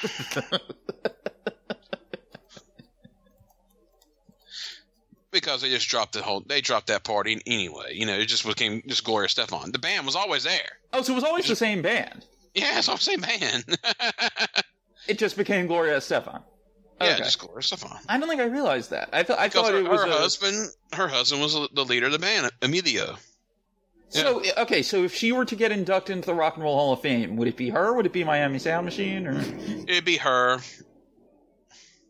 But Rock and Roll Hall of Fame, I mean, no, they took out the trash this week, though. They got their own problems right now. Finally got rid of Jan Winter's stupid ass. Well, that's been happening a lot lately with nonprofits, having to get rid of the guy who founded it. But, actually, wait, is the Rock and Roll Hall of Fame a nonprofit, technically? I would hope so. Who knows? But I got a buddy of mine who he scoffs at the actual existence of a Rock and Roll Hall of Fame. He says a Hall of Fame is not rock and roll. That's not what a rock and roll. The definition of rock and roll would be is to have a Hall of Fame for yourself. Yeah. Because rock and roll is supposed to be, this image of against. Normal deals or whatever, kind of a counterculture-ish type of thing. You're rebelling against the traditions. But here's your Hall of Fame. Okay, so I'm looking at Wikipedia. Miami Sound Machine was an American band of Latin-influenced music that had featured the vocals of Cuban-born recording artist Gloria Estefan, established in 1975 by Emilio Estefan Jr. The band was originally known as the Miami Latin Boys before becoming Miami Sound Machine in 1977. Number of albums and a string of hit singles until 89. 85 album Primitive Love credited the band, whereas follow-up album Let It Loose in 87 placed Gloria Estefan at the forefront. From 1988 to 1989, the latter album was also repackaged. In 1989, the group's name ceased being included on the CD or album products as Estefan continued as a solo artist, but... Then she had her wreck. Oh, God, I forgot about that. Where she almost died. I never forget her making her return. I think it was in the American Music Awards or the Grammys. Because it was I don't know if it was a surprise deal, but it was the first time she performed since the wreck. And just people just giving her fucking standing ovation and all this shit. It was a pretty big thing at the time. I hadn't thought about that in forever. She had to have like a metal rod put in her back and everything, right? Yes. And they originally thought that she would never perform again. She came back. Originally Gloria Fajardo. Yes. Oh, so she was a member from the beginning. It's just the marketing, and it was always them together, but the marketing just went from it being Miami Sound Machine to Gloria Estefan. Well, that's when they started getting big, is when they pushed her to the forefront. Bad Boy is, yeah. Sorry. Oh, that album. I mean, that's their first big. Primitive Love was their breakout, and and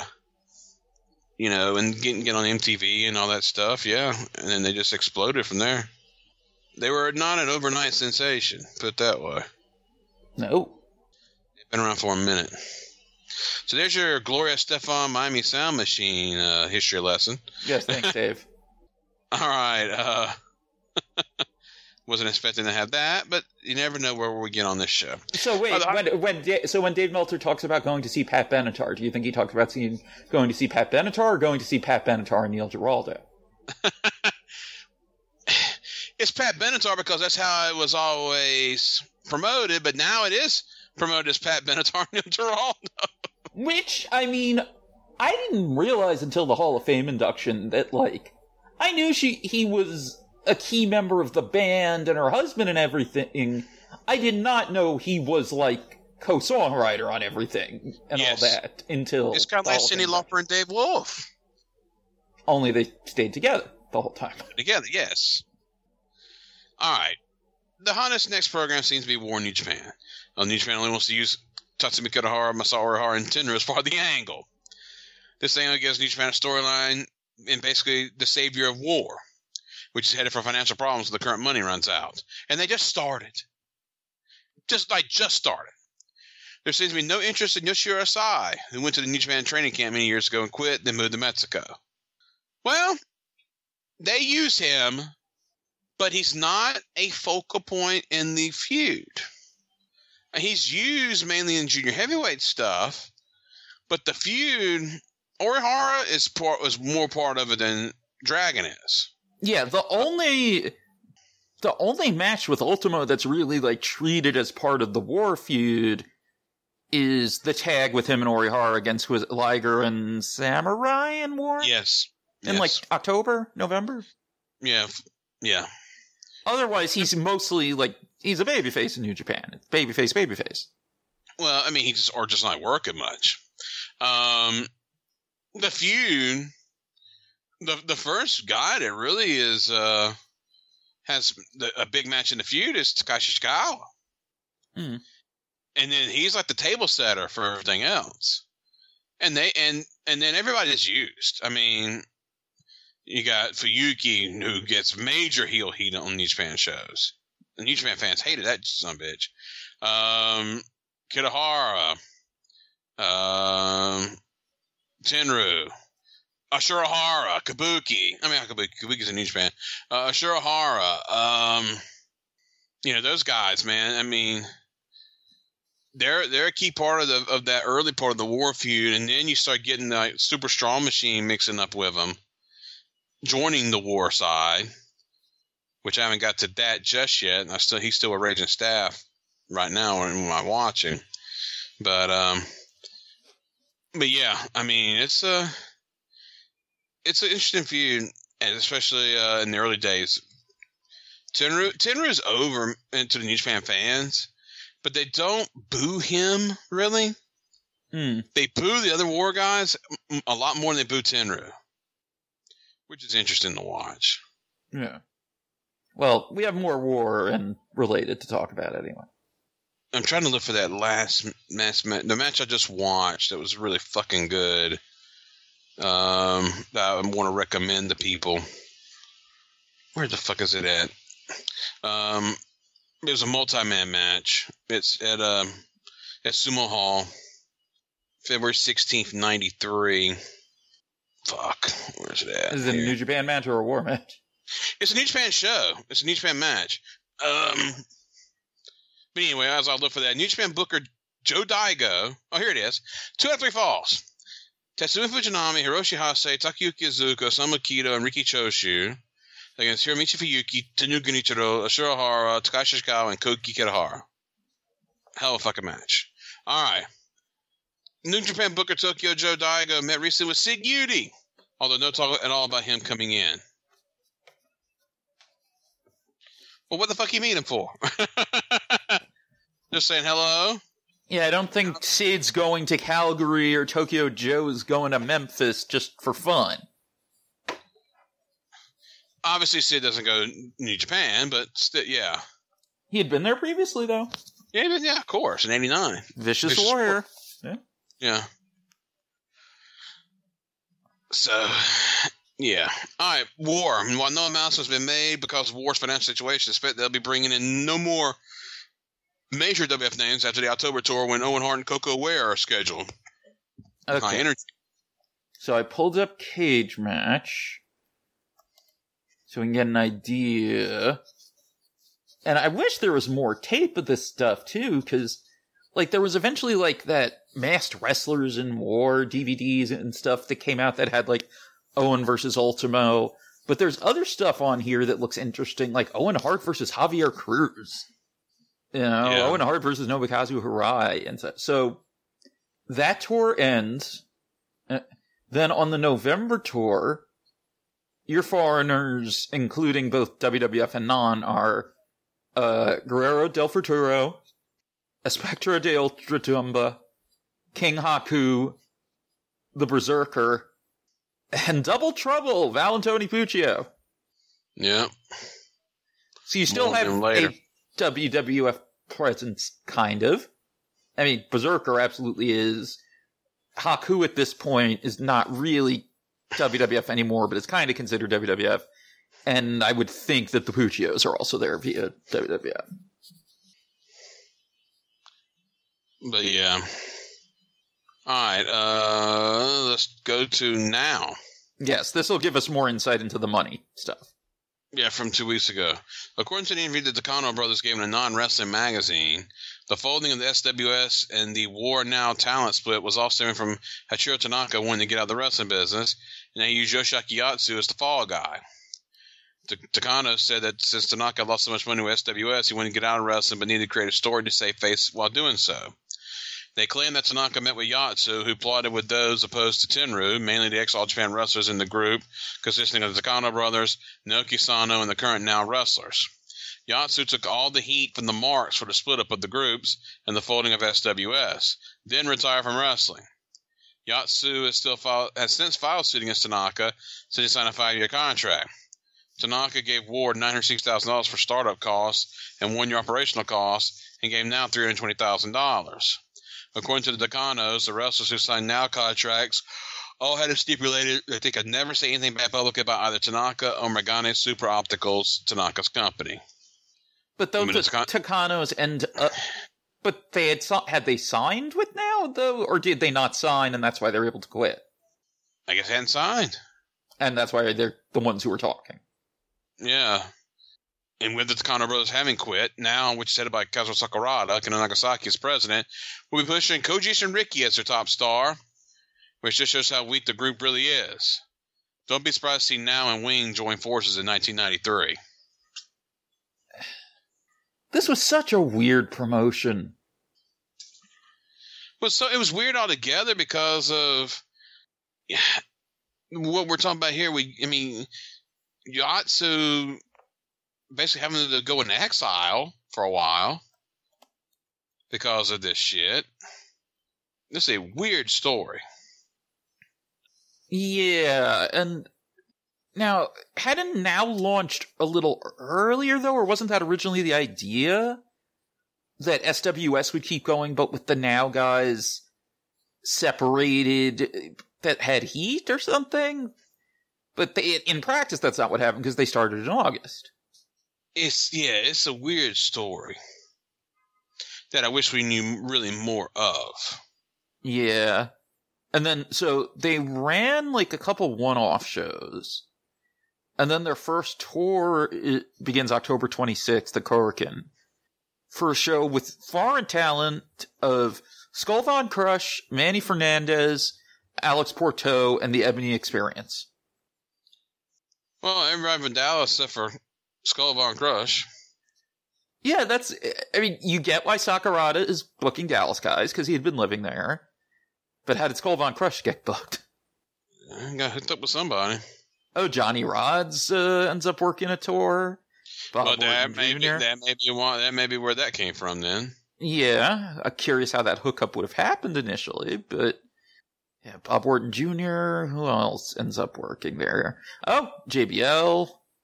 So, such a weird promotion, though. Like, again, like, it's existing solely to settle, like, beefs? Or, like, just to, as, like, a concession to the guys who won't go with Tenryu? Like, that's how it feels. And that was kind of the story in the newsletters. So, I don't know. Strange. I found a show headlined by Ishinriki going over Rockin' Rebel. That's a match I would like to see.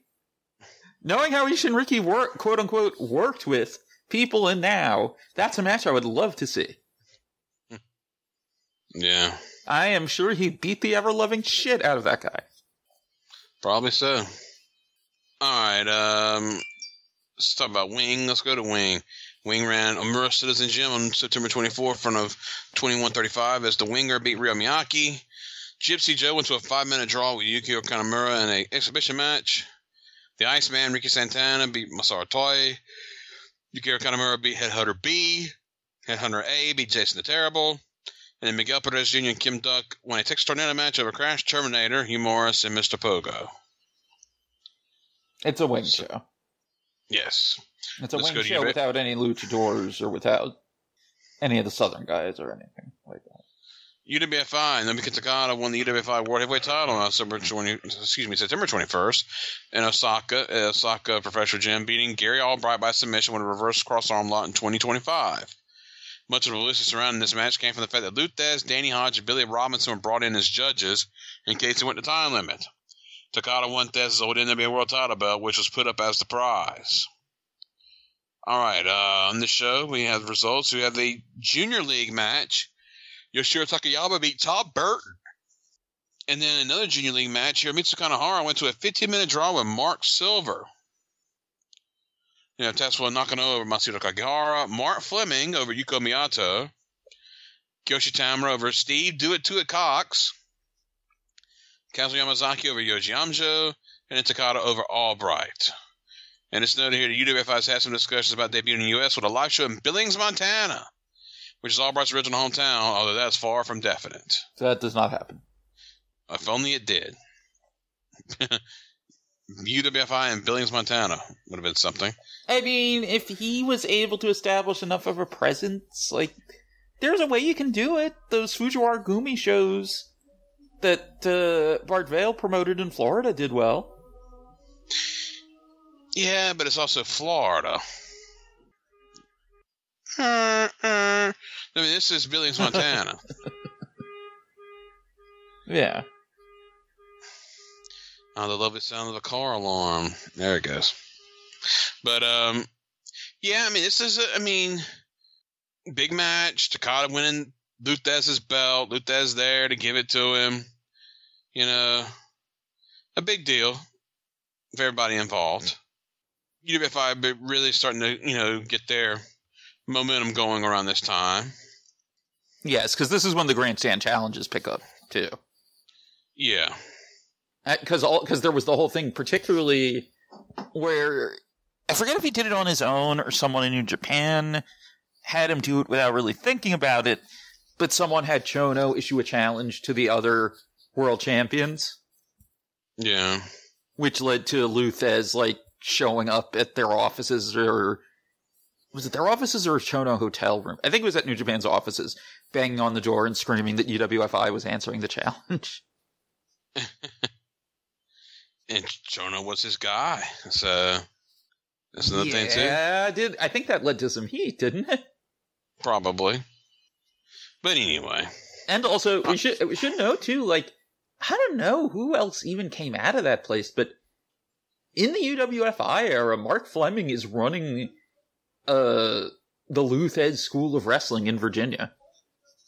Oh, yeah, he was a big deal, in the Japanese magazines this time. They would go, UWFI would send guys to the school. Yeah. That's where Koji Katao trained. He wouldn't say by UWFI, but that's where Koji Katao trained. Koji Katao and Yoshiro Takayama were there at the same time, training. So, yeah, that was a big deal.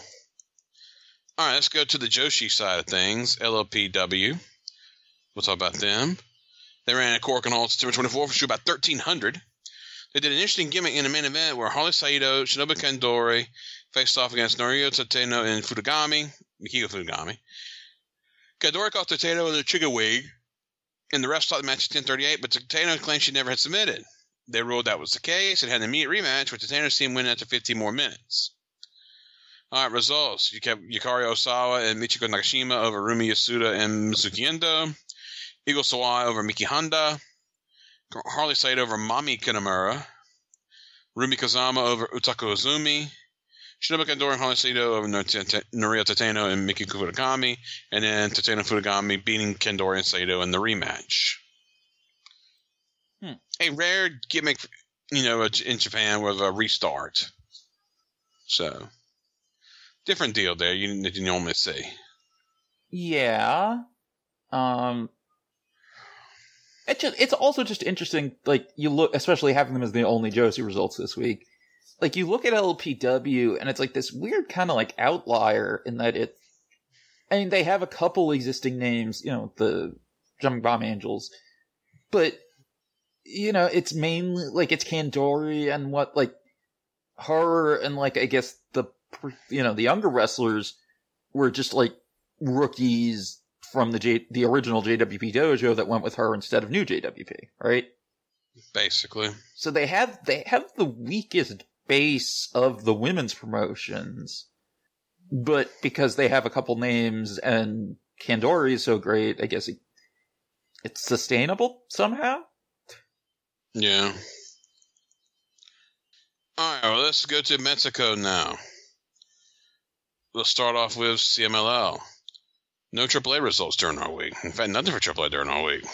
Reina Calcea, Blue Demon Jr., King Haku, and Ray de Lusco Jr. beat Emilio Chavez Jr., La Fiera, and Sangre Chicana by disqualification when Emilio fouled King Haku. And then Bestia Salvaje retained his CMLL middleweight title against Love Machine Art Barr, who's just about to be in AAA. So there's that. Then they had a show at Rio Mexico that day. On the 20th, for Arcana de la Muerte and Guerrero de la Muerte over Catacon Lee Jr. and Talisman Jr. Idolo del Solitario Supremo and Kung Fu over El Jalisco, Catacon Lee and Platino. Aaron Grundy, Mike Shaw, Norman McInsane, Gran Kabuki, Great Kabuki, and Negro Casas teamed up to beat Brazo de Oro El Brazo Mascara Mágica, which at this time may still be Eddie, who hasn't jumped yet. I don't think Eddie's jumped yet, so yeah. Yeah. And then still the Trio Styles match. Los Infernales MS1 Peralta Morgan and Santanico won the titles from Los Intocables, Hakemate, Masacre, and Perov. Santanico got the win 2 days after losing his hair. So nice little payback for him, getting some belts.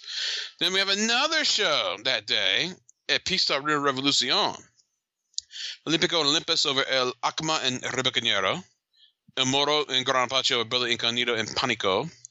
Cadáver de El Chatumba, Il de Gladiador and Septiembre Negro Jr. over Aguilar de Plata, El Halcon and Terreno. Which is noted here that Halcon is also listed in AAA, so this could be a typo. Then we have Mano Negra, Triton, and Ultimo Dragon over Medico Assassino Jr., Titan, and Lucis Plus. And then Mascara contra Mascara, Halcon Negro defeated Sombra Poblana with help from Gato Mantini, the Ruda referee. Sombra Poblana unmasks Juan Eladio Ferreras Cruz, who debuted in 1980. Good bloody match. Then we have the Tuesday Coliseo show on the 22nd. El Mestizo and Tor Ver, not Tor Berg, but Tor Ver, over Dick Angelo Jr. and Pegaso. Guerrero de la Muerte and Septiembre Negro Jr. over Catacon Lee Jr. and Talisman Jr. La Diabolica Maria del Angel and Tania over La Serenita, Lady Apache, and Soshimara. Brazo de Oro, Brazo del Dandy over Gran Kabuki, Negro Casas, and Sangre Chicana. And Napal Dantes retained his NWA Light Heavyweight title, beating Hakemate. So there's your 1992 CMLL results for our week. And Hakemate's first ever single titles match. Yes. No, UWA, the feud between the Villanos and Los Cowboys, Silver King and Tejano, to continue. On September 13th, when both teams were Technicos, King and Tejano took Gran Hamada as their partner and won a straight falls to set up Villano 5 defending UWA heavyweight title against Tejano on the 20th. On that show, King and Tejano completed the Rudo turn as in a prelim six-man, as King and Villano 1 were partners with Transformer, the former Kendo, against three Rudos, and King turned on his partners. In the main event, Silver King interfered, getting Tejano DQ'd, and they beat on Villano 5 unmercifully until Villano 4, who had been out of action in Mexico because of a shoulder injury, suffered the hands of King and Tejano to start the feud, but in reality he was on tour Japan, reappeared to make the save. However, King and Tejano stretched him out again. Most of the house shows this coming week have King and Tejano and The King headlining against all three Villanos. All right, results of the 20th at Torreo Cortacaminos in Nocapan. Mayflowers, Mohicano 1 and 2, and Rudy Reina defeated Celestial, Matematicos, Lasser, and Rocky Santana. Crazy Star 1, Crazy Star 2, and El Rudo over Silver King, Transformer, Villano 1. Dos Caras, Enrique Vera, and Piano Tercero over Black Power, Loco Zandakan, and Scorpio Jr. Signo, Negro Navarro, and PN News. Yo, baby, yo, baby, yo. Over Connect, Dr. Wagner Jr. and The Killer. And then Viano 5 over Tejano by DQ to retain his UWA heavyweight title. What, does that make them Los Misioneros de la Hip Hop? No. Okay. No, not at all.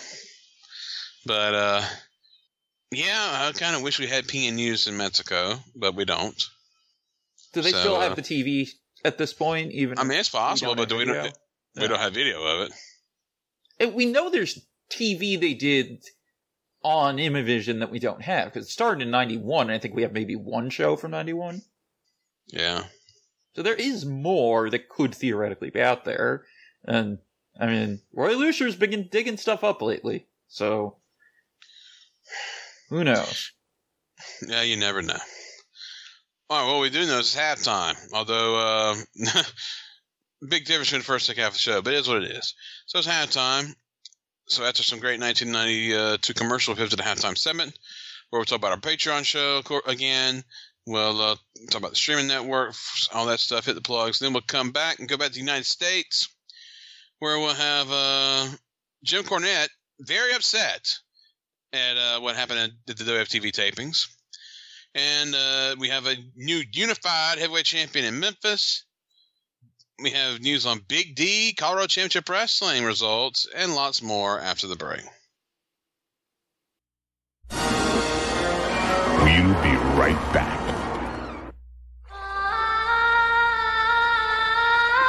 Who's singing that? My singing Ariel. I want to be where the people Listen, she really sings. I love her long red hair. Flip in your fins, you don't get too far. Her fin changes color in water. Eric dreams of Ariel singing pretty there by the sea. Now you can be part of her world. Singing Ariel with color change fin. Eric sold separately. Ariel, Disney's The Little Mermaid. Work it out, see it through. Keep your eye on it, Tiger. Bring out the tiger in you. Winners practice hard and eat right, like the sweet crunch of Kellogg's Frosted Flakes as part of this complete breakfast. Show me you're a tiger. Show what you can do. Come on. Taste of Kellogg's Frosted Flakes. Brings out the tiger. They're great. Stomach to brain. We need that new IC. Over. I read your stomach. Brain to feet, brain to feet. Let's get some fruity bubblegum. Damn for the new high C, dude. Stomach, it's affirmative. Stop your belly aching. Introducing IC Fruity Bubblegum. We have contact. Contact.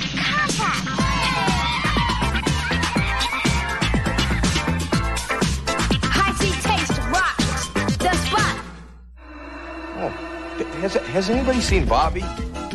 You know Bobby. He's quiet and he's kind of shy, fun-loving, a real sport. He's like the perfect angel. In fact, he's exactly like me. Except I'm a cartoon. A really big cartoon. Be sure to watch Bobby's World. Saturday morning on Fox. Hi, I'm Elliot Shag, the canine cartoonist who creates Jim Henson's Dog City. Don't miss a tail-wagging minute of the fun. Saturday mornings on Fox. From Walt Disney Pictures, he's never coached. I hate hockey and I don't like kids. It was supposed to be a pep talk. They've never won. You really suck. Thank you for sharing that. But with some hard work, a little luck, You're gonna need it. and that special bond between a coach and his players, I'm gonna die. they'll become a team. Emilio Estevez, the Mighty Ducks, rated PG, parental guidance suggested. Hey, Coach! National sneak preview this weekend. Here comes the pitch. Yeah! 16, new record. Let's see you beat that, shrimp. You missed it. Now there's a game that lets you swing for the fences. New Home Run Derby. Home run. The game with big league fastballs, big hits, and Grand Slam sounds and excitement. Grand Slam! Yes! Home Run Derby, new from Tiger. This is Pop Secret Pop Quiz. I'm Plato, your Pop Quiz host. Pop Quiz pops in 6 different colors. The big question is, what'll pop up next? Are you ready? Kate. Green. Too bad. Mike. Purple. Sorry. Ted. Blue. You guessed it. So what do I get? You get to eat it. That's so buttery. The quizzically colorful Pop Quiz, where the big question is, what'll pop up next?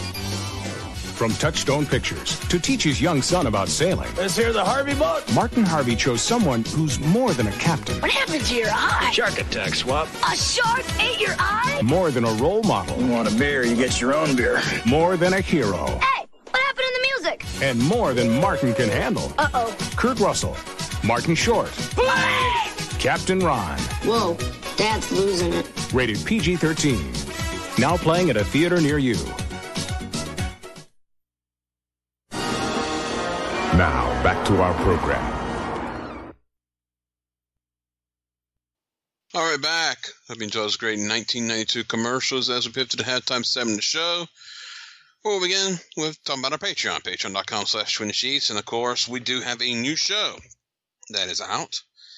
For those of you that didn't listen to the first part of the show, which I don't know how you missed it, but we talked about it there. So, everybody go check that out at patreon.com/TwinSheets, $5 a month, as we discuss part 1. That's right, part 1. I'm jumping ahead of myself. Part 1 of our 2-part look at Todd is God, Todd Gordon's autobiography, and mainly focusing on the beginning of ECW through the period where he gave Paul Heyman complete control of the company. So we'll have all the information there. We'll have stuff in the newsletters, stuff we talked about before on the show. And we'll have, because, that represents the Paul Heyman side of the story. And then we'll have Todd and his side of the story from his book. Well, also the Eddie Gilbert side of the story. Don't forget that, too. Yeah, there's that, too. Yeah, in the 80 era. But, yeah, it's important to have that for context. We talked about it before on this show and other shows. So we'll have that, and then we'll have Todd stuff, and there's a lot of information on the Todd side of things that you never heard before. So you definitely want to be a part of this, and $5 a month gets you access to that, as we'll have part 2 come out at the end of October. So get the access to patreon.com/20sheets, 7 full years of the show, so tons of audio up there. So a lot of bang for your buck there. Then $1 a month gets you access to the Discord and thanks in this segment. $25 lets you pick a show for the week, like Matthew Finney did for this week. If you want to do that, have 2 shows in mind, just in case the show that you may want us to do, your number 1 pick, could be something that we've talked about already, or it could be something that somebody's already taken the spot on the calendar. So be prepared in that sense.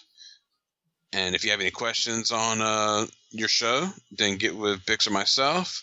Follow the protocol on the Patreon website to do that, and we'll try to help you out. Let us know why you want to do the show, and we'll make sure everything works out for you to get your show on the air. Remember the 30-day rules in effect, 10-year rules in effect, Wednesday, Tuesday on a timeline, all that good stuff at patreon.com/TwinSheets. $50 a month gets you access to the Discord thing. Discord gets you the chance to work, be on a segment of the show, and $100 gets you a chance to be in the whole show if you choose. You don't have to. It's all part of the perks. All that more, and don't forget the annual. 16% off of your donation, so it'd be $50.40 for the monthly donation at patreon.com. Yeah, for $5 at patreon.com/TwinSheets. All right, Bix, who this week is our new and/or returning patrons? Just a couple, as we're in that time of the month. We'd like to thank Randy Davis. Thanks, Randy. And Jordan Bragg. Thanks, Jordan. So we thank all you new patrons, old patrons, patrons that have left, come back, patrons that have been there from the beginning. And if you're not currently a patron and been a patron in the past, come on back and join us. If you've never been a patron, please join us. Yes. At patreon.com/TwinSheets. And we should know, too, we're recording the first mailbag in a long time after we finish recording this segment. And exactly. And you have to be a patron to be a part of the mailbag. Yes. So So yeah, that's one of the perks. You get to have your question possibly answered by us on the Mailbag Show. We have a very long list of questions. And the Mailbag Show itself, too, is on the $5 tier. Yes. So, if you want us to hear us talk about something, join the Patreon, put your question in, patreon.com/betweenthe-sheets. All right, Bix, our streaming friends, IWTV and Fight TV, talk about what's going on with them this week. Not a ton going on. And with the IWTV, I guess I'll just start with the live stream side, because outside of Wrestling Open, there's only one show this coming weekend. Which, I don't know the last time that happened. So, Limitless is running their 8th anniversary show on Saturday at 7:30 Eastern. Main event, Alec Price in a last man standing match against Desmond Cole. Show also includes MSP versus Above the Rest, Kevin Blackwood versus Aaron Rourke, Big Beef versus Matt Tremont, and more. So, fun-looking show there from one of the, I guess, relative to their prominence, one of the more unlikely indie success stories of the last several years, because they're based out of Maine. Yeah, I remember, not a hotbed. Yeah, when I started getting back heavier into the indies 6 or so years ago, and I saw the state of a lot of New York promotions at the time, the comment, people would make to me, and then I'd start relaying to other people, it's why does Maine have a hotter super indie scene than New York? Which I'm sure a lot of it is the commission and stuff, but, Limitless, never heard a bad word about them. They put on good shows. Here's another thing, too, Bix, you got to take consideration and stuff like this. There's way more things to do in New York City than there is to do in Maine. You got to take consideration, especially on indie, because, your bigger metropolises. Sure. Indie wrestling is not. That's been the problem with Atlanta. You've had indie promotions trying to run Atlanta and try to make Atlanta a thing. It just does not work.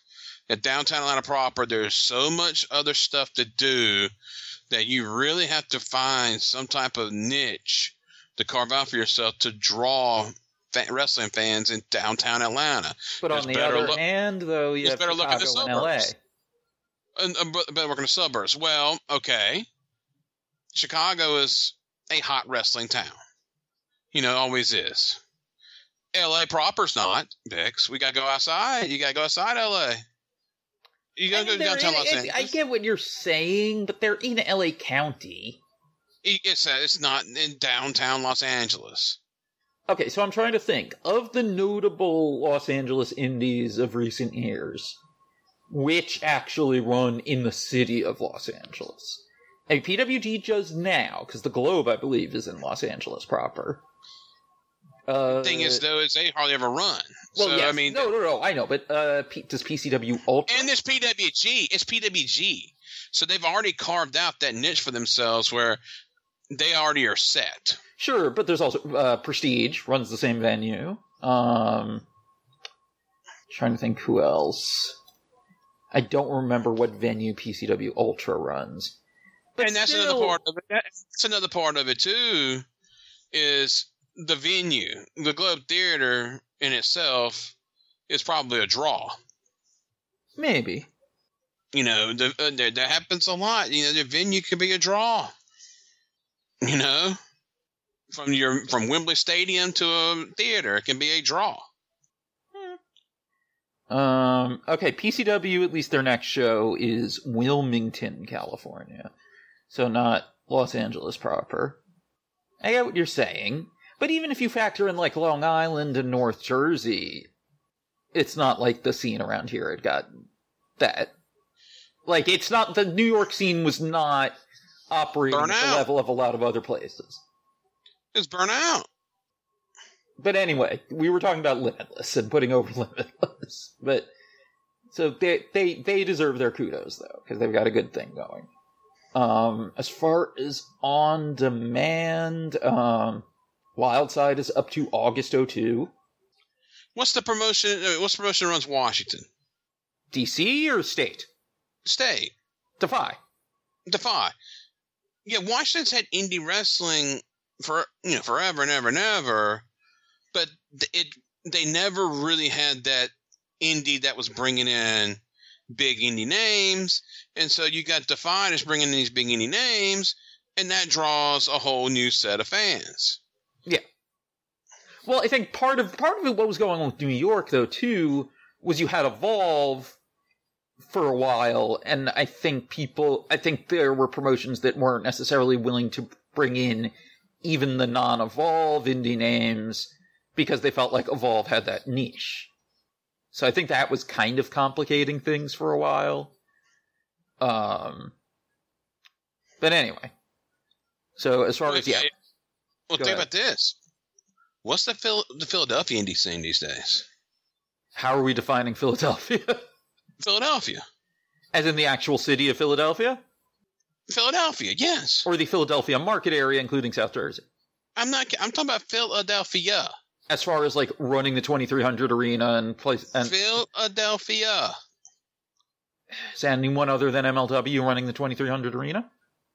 No. I mean, there's nothing like it was when you had CZW, Ring of Honor, XPW, 3PW. LAW.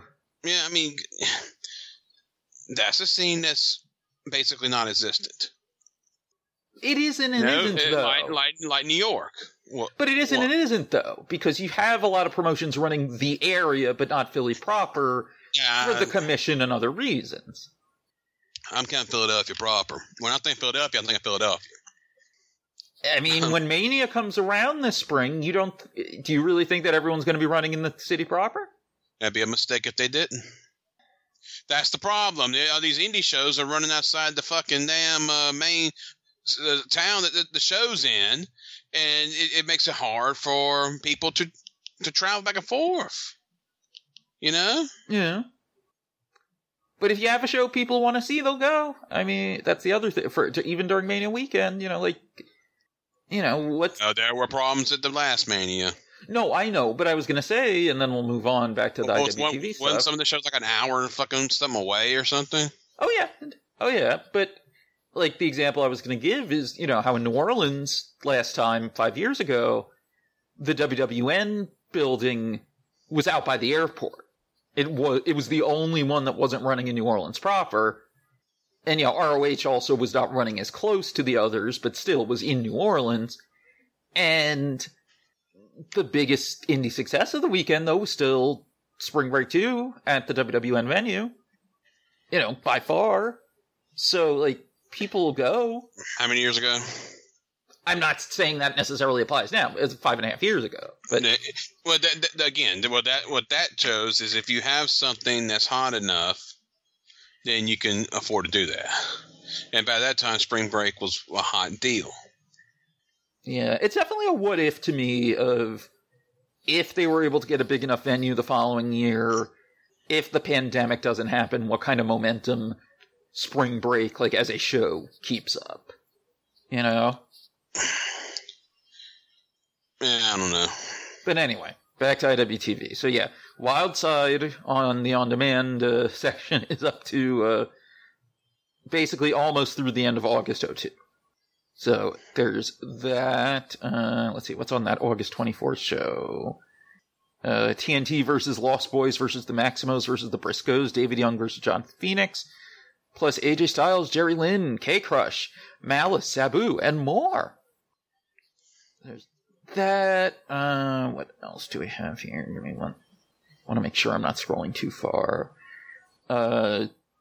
And then I scrolled past it again. I apologize. All right, there we go. I'll mention this because, they don't have the live streams. C4's latest show went up from September 16th, Walking the Edge, for a show that includes Speedball Mike Bailey versus Myung Jae Lee, who I believe is a Brandon Thurston protege.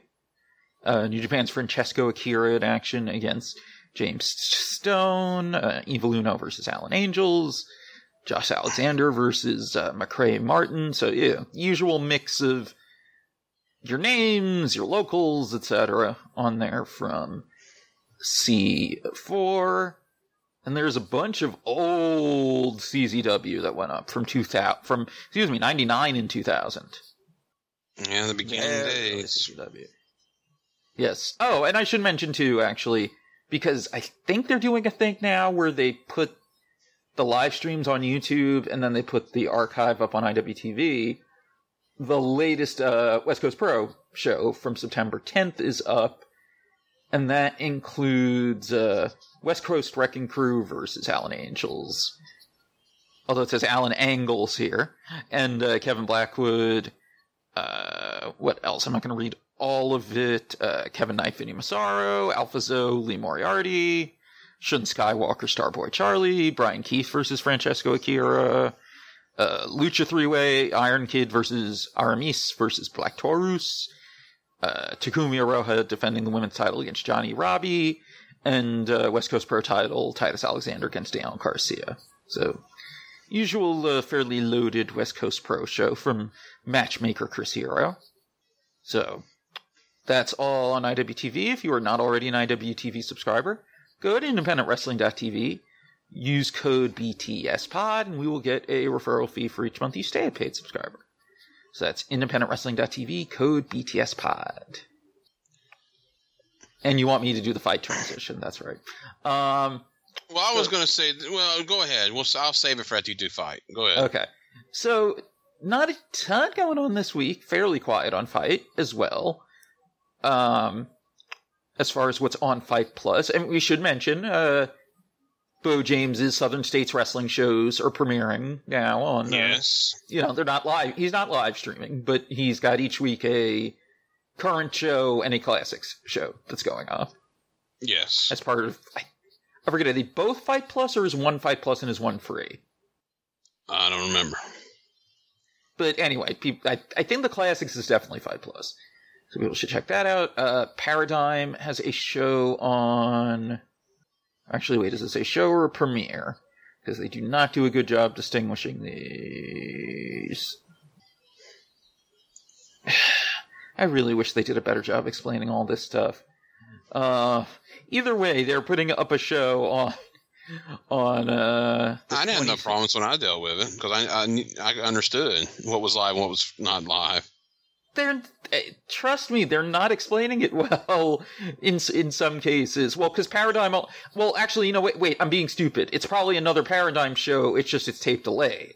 Yeah, because Paradigm doesn't do live with Fight, but they do put it up on a short delay after. So yeah, that's right. That's what the last show was too. So it's going up on Thursday at 7 Eastern for a show that includes Brass Knuckles title, 3 Stages of Hell, Ron Mathis versus Bobby Beverly, Isaiah Broner versus Vincent Nothing in a UWFI rules match for the Heavy Hitters title, Akira versus Jordan Blade, and then a series of UWFI rules matches, including Max the Impaler against Austin Connolly. So, interesting show there. Being Paradigm, I'm guessing it's a long show. What else do we have here? They do not mention any matches, but Primetime Wrestling from what appears to be Poland has a show on what day is the 1st? On Sunday at 11 a.m. Eastern. Curious what that looks like. If they're using wrestlers from other parts of Europe or imports or what. And what else is there here? Future Stars of Wrestling on Sunday at 10 Eastern's got a show, Lethal Consequences. And yeah, they don't have matches announced here either. Just some of the names in action, usual Future Stars people. And then I should note too, didn't get to dig too deep into it, but the GCW European Tour shows have been going up as well on demand as they happen. So people might want to check those out as well. And whether it's to get an pay-per-view or subscribe to Fight Plus, tinyurl.com/BTSFight. That's BTSFITE. And we'll get a referral fee with your order. So that's that. Now, what were you going to say? I want to apologize to some of our friends.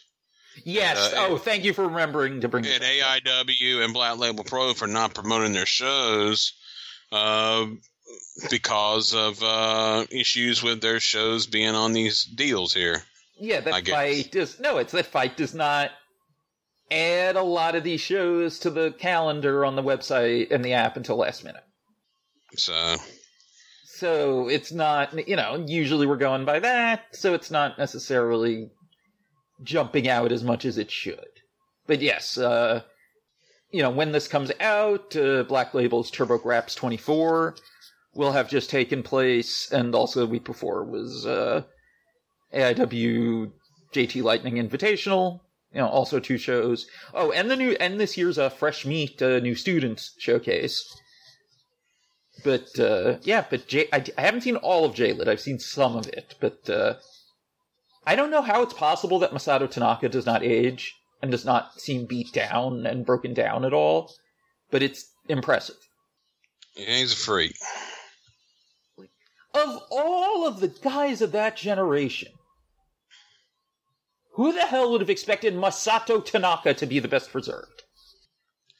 Yeah, especially when you watch his ECW stuff from 25 years ago and all the other stuff. Yep. So, yep, definitely something there, that's for sure.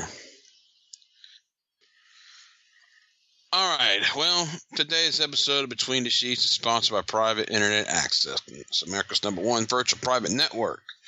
You can use incognito mode, your source provider, storing your browsing data, and many times even selling it. But Private Internet Access could help. Private Internet Access encrypts and reroutes your internet traffic to one of its own servers, hiding your data from your internet service provider and network administrator. And with servers in over 75 different countries, you can unrestricted access to geo-block content from around the world. Private Internet Access comes with easy-to-use apps and browser extensions for all devices, a rock-solid privacy policy, open-source security, advanced customization settings, and was just ranked the fastest VPN in the world by PC Mag. And if you sign up with Private Internet Access right now, you can take advantage of especially only for Between the Sheets listeners. Well, we have 3 options that we offer everyone. You get a regular monthly package at $11.95 a month. So there's that. You get a yearly package at $3.33 a month, or $39.95 a year. Or you can get the best package, 3 years plus 4 free months, $1.98 a month, $79 after the first 3 years, usually thereafter, 83% off. The best damn deal in the business. And why is that? Because it's so much more inexpensive than virtually every other VPN on the market. If you get it right now, you can take advantage of Private Internet Access 30-day risk-free challenge. Try it after 30 days, see if you like it. If not, just return it for a full refund. Well, how you get that, you ask? Well, you go to privateinternetaccess.com/20sheets and try the best damn VPN on the planet completely risk-free.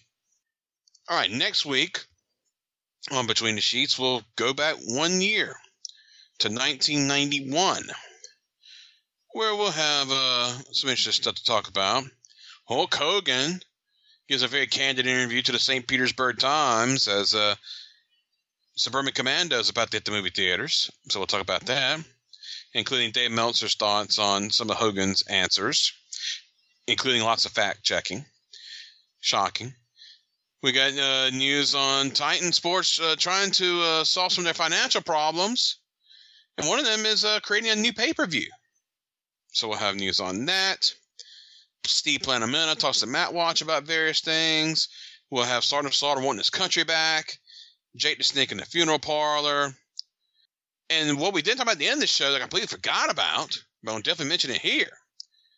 Roddy Piper clocking Vince McMahon with a steel chair on Superstars. Yes, we're going to have that. That took place during our week. So we'll have that and a thing, article on Ultimate Warrior and Variety. So a big WWF section next week. We got all kinds of stuff from International, including the update on the Lucha Libre strike. Is it going down? Is it not going down? We'll have a lot on that. And the indie scene in the U.S. will have news on Jerry Lawler giving one of his best interviews ever on television. So we'll have that. And all kind of other stuff going on in Memphis. We got Global Wrestling Federation TV tapings to talk about, including the pay scale for some of their talent. New state athletic commissions changing their pro wrestling rules. And we'll have in WCW Medusa coming to work with WCW and what the plans were for her in Global. So plus Rick Rude update, WCW TV updates, all kind of other stuff. So it should be quite the show next week on Between the Sheets. All right, you can follow me on Twitter at Krizelner, KRISZELNER, show prop at BT Sheets Pod. Bix at David Bix, and Bix, we're recording this on September 21st, which is quite the day in wrestling, as this morning, WWE announced that SmackDown will be moving to NBC Universal in 2024. Kind of a surprise in a way that this was announced like this, because it just came out of nowhere. And then they decided to celebrate this announcement by releasing a bunch of wrestlers. Now, every one of these names except for two have basically been off of television lately. And the two that have been on TV were Mustafa Ali and Dana Brooke. And Mustafa Ali had a title match scheduled for NXT against Dirty Dom. So that one, was interesting. But, Dolph Ziggler been there forever. And you have some other people that's been there for a while. But pretty much everybody that was released was not being used. But, yeah, just a bad day for all these people to lose their jobs. We had the office staff get the axe the week before, and now here's the wrestlers. And then, on the day of a new TV deal being signed, not the greatest optics in the world. Well, Vince did say in the whole all-hands meeting, I should say, that business was stagnant. They had to make the Endeavor deal for that reason. So, what are they to do? But the thing is, like I said, the people they cut were people that were not being used. Yes. So there is that. But, like I said, it just sucks that people are losing their jobs. Yes. That's the worst thing about it. But you know what? If I'm these talents, and I've already seen some of them already talk about how excited they are now, that they're able to, once their 90-day ends, that now they're able to get back to work and be able to do things. So, Matt Cardona, Steph DeLander, they are two that has proven that if you're willing to do it, the work, you could be successful. Although your life. I don't know if Steph would be as successful as she's been without becoming part of the Cardona Act. Well, that helps absolutely. And you definitely have to find your way. Yes. But we've seen others too do the same thing, over time. But it can be done. It's just I don't know. We'll see. It's up to the people themselves. Do you want it? So yeah. But WWE SmackDown going to NBC Universal. Specifically USA Network. Specifically USA Network, but with specials on NBC. So they will have that. Listen, if you don't think this is a great move, you're out to lunch, because the perfect example of what is a great move is watch last Friday's SmackDown when The Rock and Pat McAfee were out there.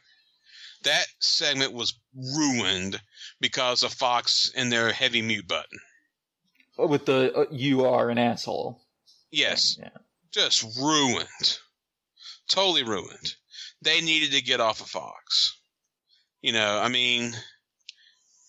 That's not the kind of thing that's going to happen often, though. But no, but there's other things too that they were bloodline segments that they had to mute because of the crowd. It was getting annoying at the heavy muting they were doing on SmackDown. And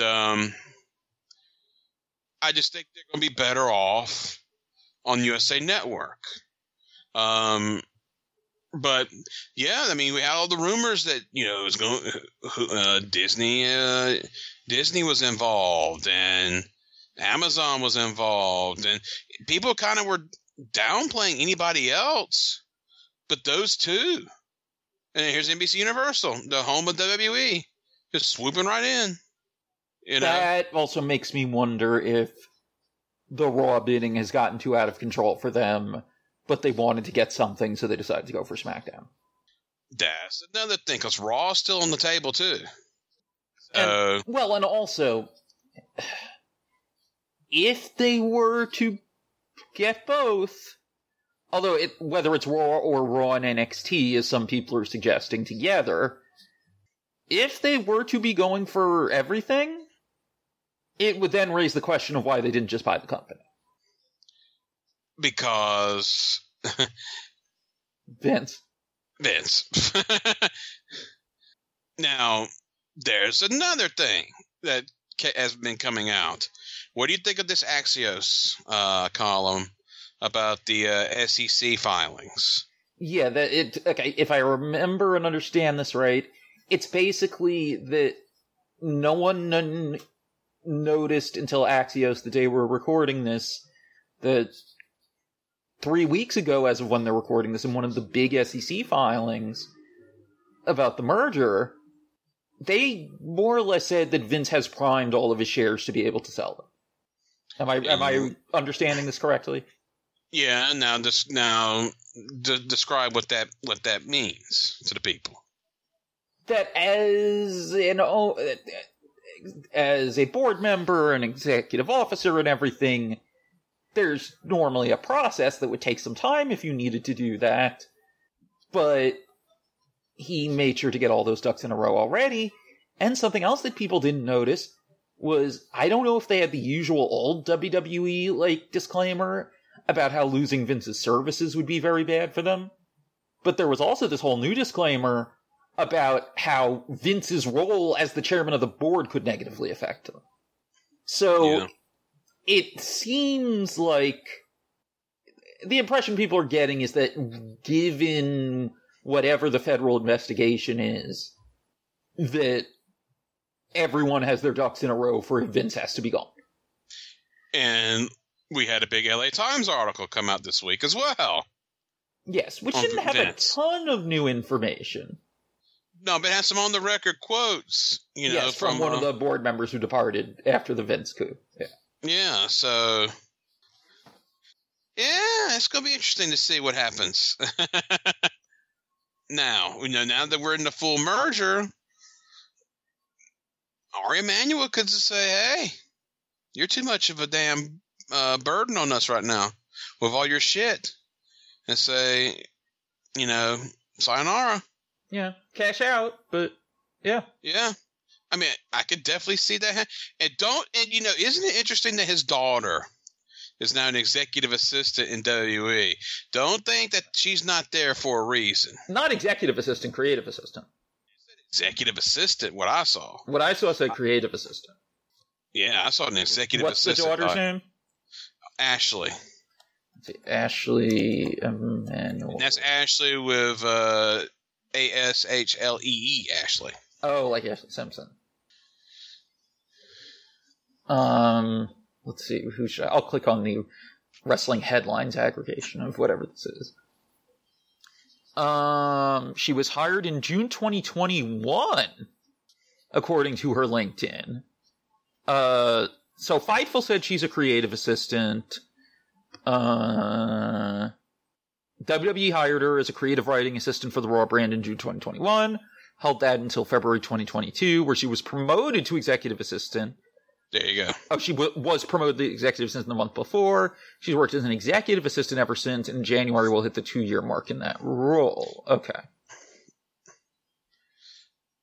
Yeah, don't think she's not there watching shit for Daddy and reporting to him what she sees. I'm also wondering whose executive assistant she is, too. Specifically. Yeah, so...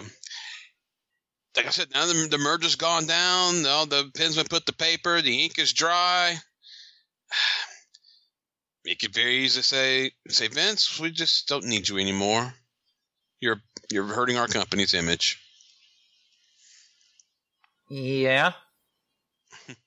Now, speaking of hurting companies' images, real quick, how about Rick Knox? For what he's talking about is the Moxley Phoenix match from Grand Slam, which, all the WWE stuff today has overshadowed the AEW success of Grand Slam. Both, they did a nice attendance. They had some of the best TV ratings they've had in a while. They finally broke out of their TNA rut, and got a .36 in the demo. Biggest walk up in the company in the history of the company, I should say. Yeah. So a very successful night. Some really strong wrestling on the show. And then you had the Moxley Phoenix match where Mox, got injured. Concussed, basically. And the finish was botched. And, Phoenix had to give him the same pile driver twice. And dropped him on his head the second time. Yeah, so... Well, here's the thing, though. By all appearances... And I haven't watched it yet. I've seen a little bit of a clip someone tweeted. I know Stevie Richards has done a breakdown on his YouTube. Which, by the way, I recommend... Got deleted. He did? Oh, really? AEW got it pulled, and he was pissed. Okay. Well, I don't know if someone's reposted the whole thing. We'll get to my other complaint there in a second. But, Moxley, it looks like, got knocked out on Phoenix's dive off the ramp before the bell even rang. The announcer spotted it, but seemingly no one else involved did? That he was clearly legit having trouble getting up? And when he first went down, his arms were in a weird position and stuff, even though he seemed conscious. And then later, he's not turning away from kicks the way he should. At one point, he takes a lucha arm drag pretty early, and he looks like he's sleepwalking through it. Look, I would think that the person you're in the ring with, that you're doing moves with, because they have a role in your safety too, and they're the one feeling everything literally with you. They have some fault there. I'm not saying Phoenix has any fault in the initial injury. It was a freak thing, it looks like. But that he, Knox, and Doc Sampson didn't notice anything was wrong, either before the bell rang or even after Moxley got in the ring. That's not good, especially given some of the other issues they've had, but especially that this is the second time that someone has gotten concussed in a match refereed by Rick Knox, where he seemed completely oblivious. Being, with the previous one being I think it was a 4-way tag in Jacksonville. It was the Bucks, Reynolds and Silver, and I forget the other teams. But Alex Reynolds got knocked stiff. And everyone's getting their shit in around his, unconscious body. And, look, one of the referee's main roles is the safety of the wrestlers. You need to be able to direct traffic, just wave things off, whatever, because in the role of the fictional referee, you're the one who's best equipped to do that. And I certainly don't think the Reynolds thing happens with most of the other referees in that company. And I don't think that the Moxley thing does either. And just between that and other stuff that's happened, it's yes, they've added this extra layer with the rules and getting permission and all that for certain spots. So, hopefully there's certain things we never see again. Hopefully we never see anything like the Sammy Guevara Hardy match again, in terms of at least the spot, and hopefully also the handling of the concussion. Hopefully we never see anything like the Dante Martin leg break again.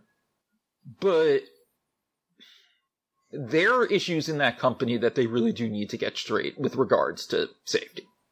Yeah, one of the many issues they have right now. Yeah, and meanwhile, not a spoiler, because it'll be, the show will have aired by this point. On a lighter note, I don't know what's going on with how Tony's trying to position ROH all of a sudden, but there's clearly something going on. Because on Rampage at Grand Slam, the Bucks and Hangman won the ROH 6-man tag titles. So now your ROH champions are Eddie Kingston, Samoa Joe, Katsuyori Shibata, the team of Adam Cole and MJF, and the Young Bucks. Other than Shibata are all basically mainline AEW guys. And also they had 2 different trios titles on the same show, because they also had the AEW trios titles on Rampage. There's something going on, I just don't know what. Well, who knows what Adam Cole's deal is, because he fucking hurt himself jumping off the ramp, but right, his ankle was on crutches. Yeah, he's on crutches. I haven't seen anything else about it today. Yeah. So anyway, and I'm Punk doing that shit to himself, and now Cole. Wow. I mean, that's another thing. Someone should have realized that him having to rush down to the ring, and the only way he could get to the other side of the ring whilst looking like he wasn't wasting time was to, run and jump down like that. It's not the biggest risk in the world, but obviously it's a type of thing stuff can happen on. That was kind of an unnecessary risk for what it was. Yeah. I mean, have him, or just have him run down the ramp and don't shoot him until he's on the floor. Whatever. There are, I don't know if it's an agenting thing, whatever. There need to be more people who are doing risk mitigation in that company, it feels like. Yeah, you could say that. Part of the things, yeah. All right. Well, on that note, let's get back to the rest of the show. Oh, wait, I just realized I need to record a quick addendum here because we didn't get back to the takedown of the Stevie video when I told Chris to hold the thought. Look, copyright is not a protection from embarrassment. And what Stevie is doing is certainly fair use. And it's bad when WWE does this and does takedowns specifically because they find a clip embarrassing or whatever. And honestly, it's a little worse when AEW does it because AEW has been more outwardly like, we are pro fair use and we want content creators to be able to use our stuff, as long as they do it the right way. And Stevie's been doing it the right way. It was a little stupid the way he took the shot at Tony Khan for staying at the show and doing the dance with Daniel Garcia between the tapings and stuff. But other than that, from the clip I saw and for what everyone else is saying, it was a perfectly fair, sober evaluation of what went wrong in the Moxley-Phoenix match. I guess. But this does keep happening, though, and it's and the thing is, especially, it keeps, for a while it was happening on Twitter stuff, when they never have takedowns, AEW takedowns on Twitter stuff otherwise. I remember the Alex Reynolds video got taken down. The Simone Biles rap from Max Caster, they did takedowns. It's like, they gotta stop this. It just makes things worse. It really does. But anyway, I don't think you have anything else to add, so now let's actually go back to the show. All right, since the show is really not a lot left, we're going to do everything now as the last section that's left, including WWF at the end. So other USA, including WWF. Yes. Well, let's go to Tampa first. So ICWA, September 24th. Probably at Sportatorium, more often than not. Mickey J, yes, the referee, future referee, over Kenny Kendall by countout. Coconut Savage over Bull Payne. Kevin Sullivan over a Stormtrooper by disqualification. Jimmy Backlund went to a WDQ with Top Gun, which has got to be Dave Sierra under a mask. And Jimmy Backlund retained his, he faced Mark Starr in an ICW light heavyweight title match. Starr lost by disqualification, kept his title. Of course, Jimmy Backlund beat Jimmy Del Rey. Okay. So there's After Magazine Darling ICWA. I'm assuming there's an angle that set up Backlund versus Top Gun turning into Backlund versus Mark Starr. I would guess so. Now let's go to Smoky Mountain Wrestling. And a story that we've talked about in this show before, but never really talked about because it didn't take place until now. Jim Cornette was no doubt pulling out his hair when the WWF brought in Terry Taylor and Steve Armstrong for their TV tapings on September 20th in Winnipeg and September 21st in Brandon, Manitoba. Cornette had a tape in the same night in Sneedville, Tennessee. He was scheduled to run a big angle bringing back the Southern Boys, Armstrong and Tracy Smothers, with a huge push as a top babyface tag team. I find it weird that he doesn't explicitly say what Cornette wanted for Taylor, even though, years later, it's not a secret he wanted Terry Taylor in as a top babyface. But I guess that's implied here. So, yeah, that is interesting that these two guys who you would really not expect to go to the WWF at this time go to the WWF at the time where Smokey most needed them. And where it would seem like they were most likely to go, too. And the thing is that you just wonder how different is Smoky Mountain Wrestling if Taylor comes in and becomes, top singles babyface, and Armstrong's there at this time with Tracy as the Southern Boys. And you have the Southern Boys and Rock and Rolls, and they can switch back and forth. As far as, your A heel team, A babyface team and B babyface team. Yeah. Or A minus, even. Yeah. Yeah, you just wonder how different the 1993 Smoky Mountain Wrestling would be if this happens late 92 and goes in 93. Right, but Terry Taylor wants in so he can prove himself and have a run other than as the Red Rooster, even if it's strictly as a prelim guy and later an announcer for some reason. And Steve, I'm sure, loved it when he heard, you can wrestle and sing. Mm-hmm. Even if he doesn't end up actually singing. And we'll talk about them when we get WF, but they really, Tracy basically becomes, I guess, what Terry Taylor was going to become, I guess. Yeah. So there's that, but it's not immediate. And there's Rock and Roll Express doesn't have that 1A tag team until basically they bring in Jericho and Storm. Yeah. Yeah. And that's 94. Yeah, because the Fantastics and Rock and Rolls weren't together. They were ships passing in the night, basically. Yeah. Fantastics are there for a little bit, but leave. But,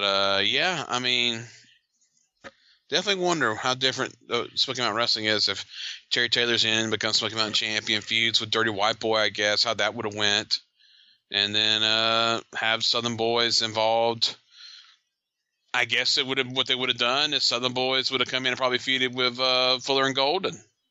Yeah. To start off with, And that also gives you more of a Continental feel. And maybe we don't maybe in this situation we don't get the three-way feud either. And Taylor had his history with Southeastern too, so. But we don't get that. We might not get the three-way feud then if Southern Boys are involved. Because, you got two separate feuds now with tag teams. You don't have an odd team with nobody to feud with. Yeah. And then also, you just look at who's there, though.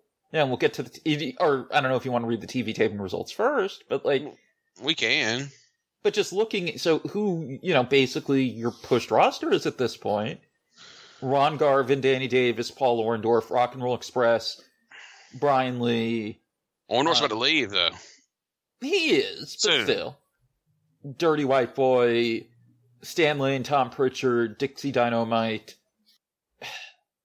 You add in Terry Taylor and the Southern Boys, and now you have so much more of that Continental Southeastern feel.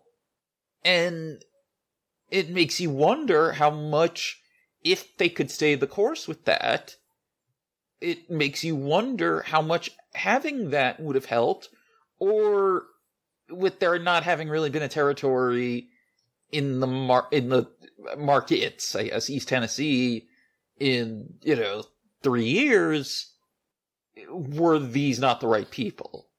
I don't know. What do you think of that? Let's read the results. All right, so they take Sneeville, Tennessee at Hancock County High School on the 21st.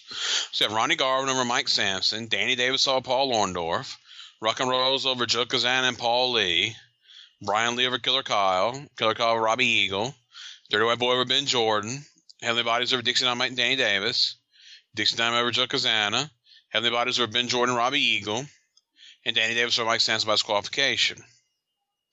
Now, this is what you got right here. Kevin Sullivan's coming in, so you got him and all that stuff going on. Orndorff's going to be leaving, so you basically take him out of the equation, pretty much. They definitely needed more name guys, and you add Southern Boys and Tracy into this mix. Southern Boys and Terry Taylor in this mix, and that's a definite boost. So. And, let's be realistic. At least in terms of how Cornette would be looking at it, knowing from how we know he looks at these things, he's thinking, oh boy, more, quote-unquote blowjob baby faces. We'll draw better. In a way. Known quantities. Like, for what it's worth, so I pulled up, because Jason Campbell on his site has a spreadsheet, Smoky Mountain attendance summary. It's a listing of every show. Plenty don't have attendances, but he includes the ones from the Observer that do. So up to this point, they've mainly been maxing out at like 1,000 on Knoxville shows, and not really coming close to that most other places. There was a show on September 7th in Shinston, West Virginia that it said did 1,100. One of the Daunted City shows did 1,500. Again, according to the estimate sent to the Observer. But it's not like they ever really regularly do better than this. But they also just started. This has been a promotion running full time for 4 months? Less?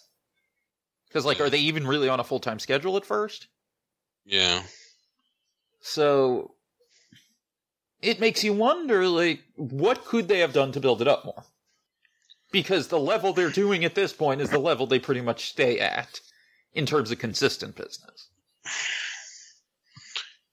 We talked about this so many times before. Jimmy he didn't understand the territory to get it to be where it could have been. He tried to book it too much like Memphis and Crockett as a mashup. And Mid-South, but Southeastern was a different beast altogether. So. Now, he did have people around him who knew the territory, like Dr. Tom. Yeah, but they're not booking.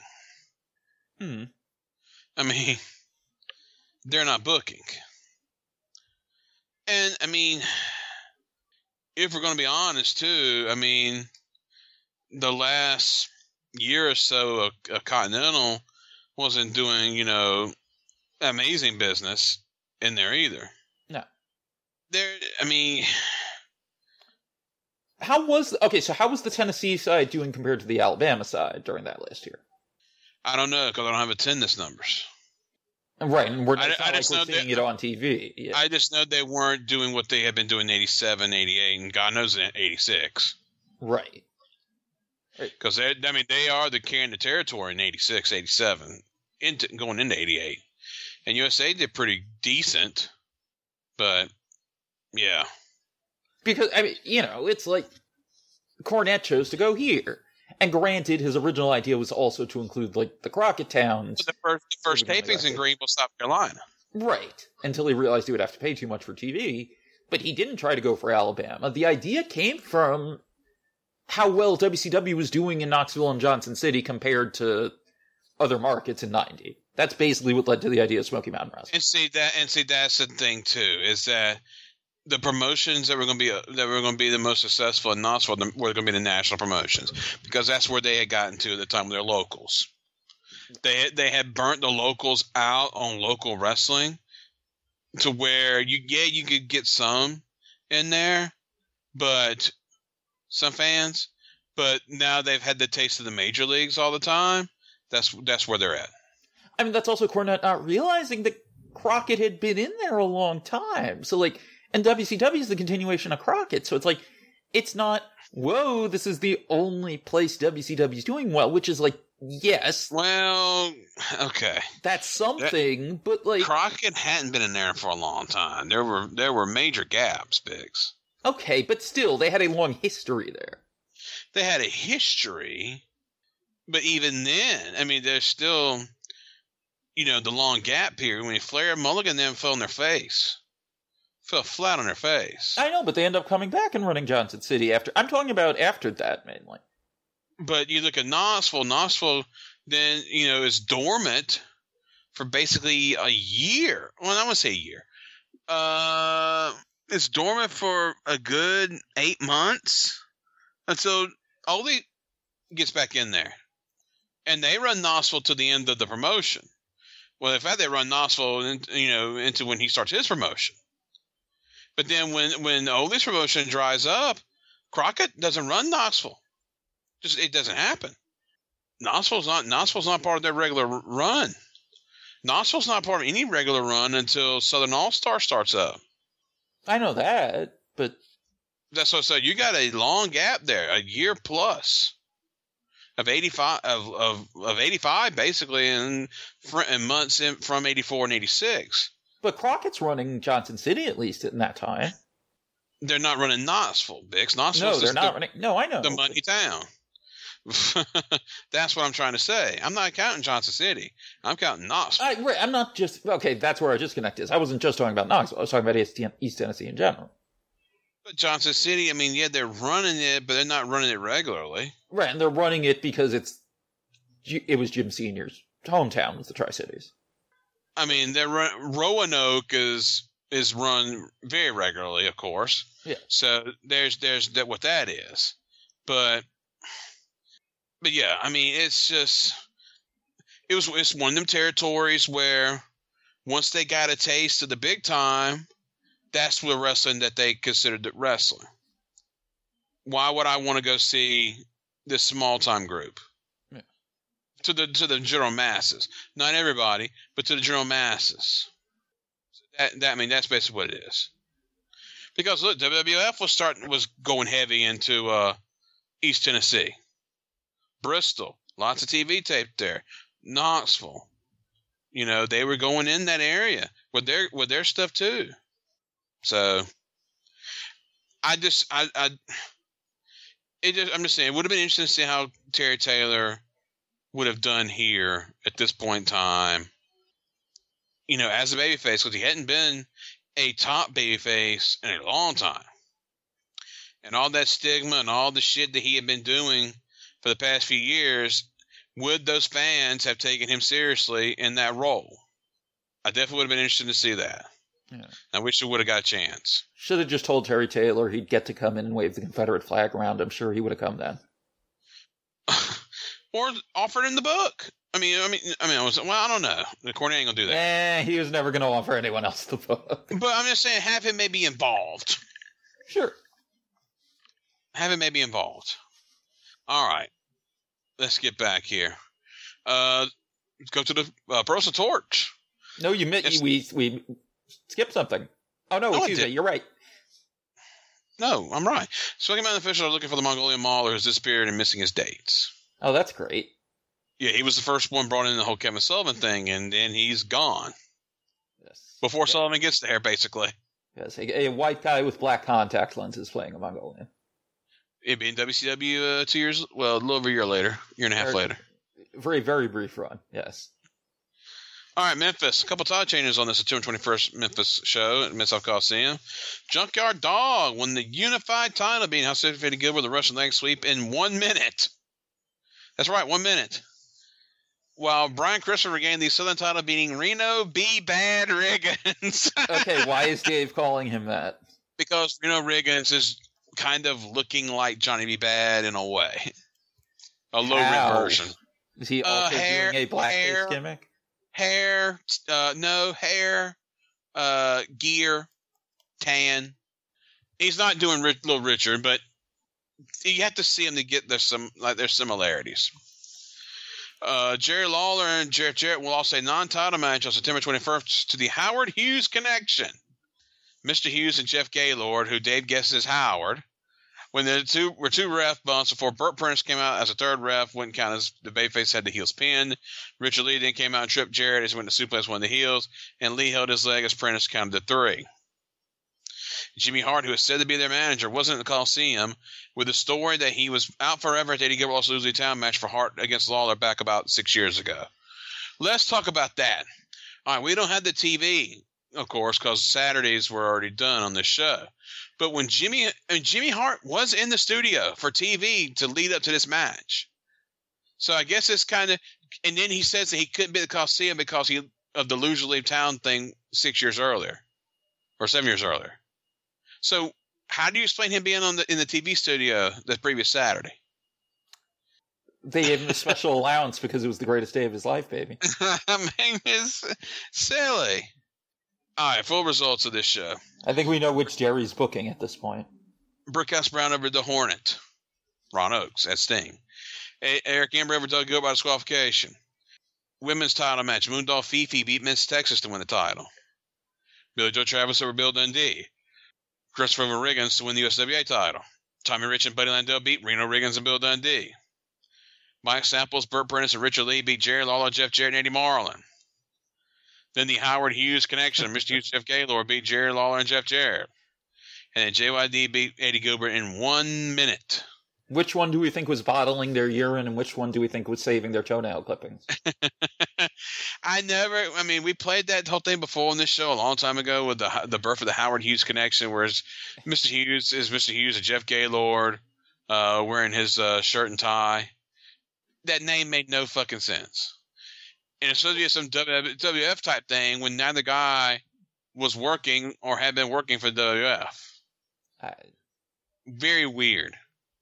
What a weird run of unified champions they have in 92 as well. Yeah. So if we go from the beginning of the year, Kamala's your initial champion.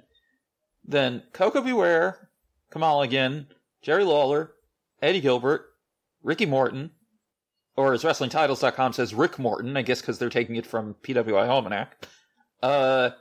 Memphis billed him as Rick Morton pretty much the whole time he was there. Every time he came in. Eddie Gilbert, Junkyard Dog, Butch Reed, Todd Champion in a Phantom title change in Cleveland, Ohio.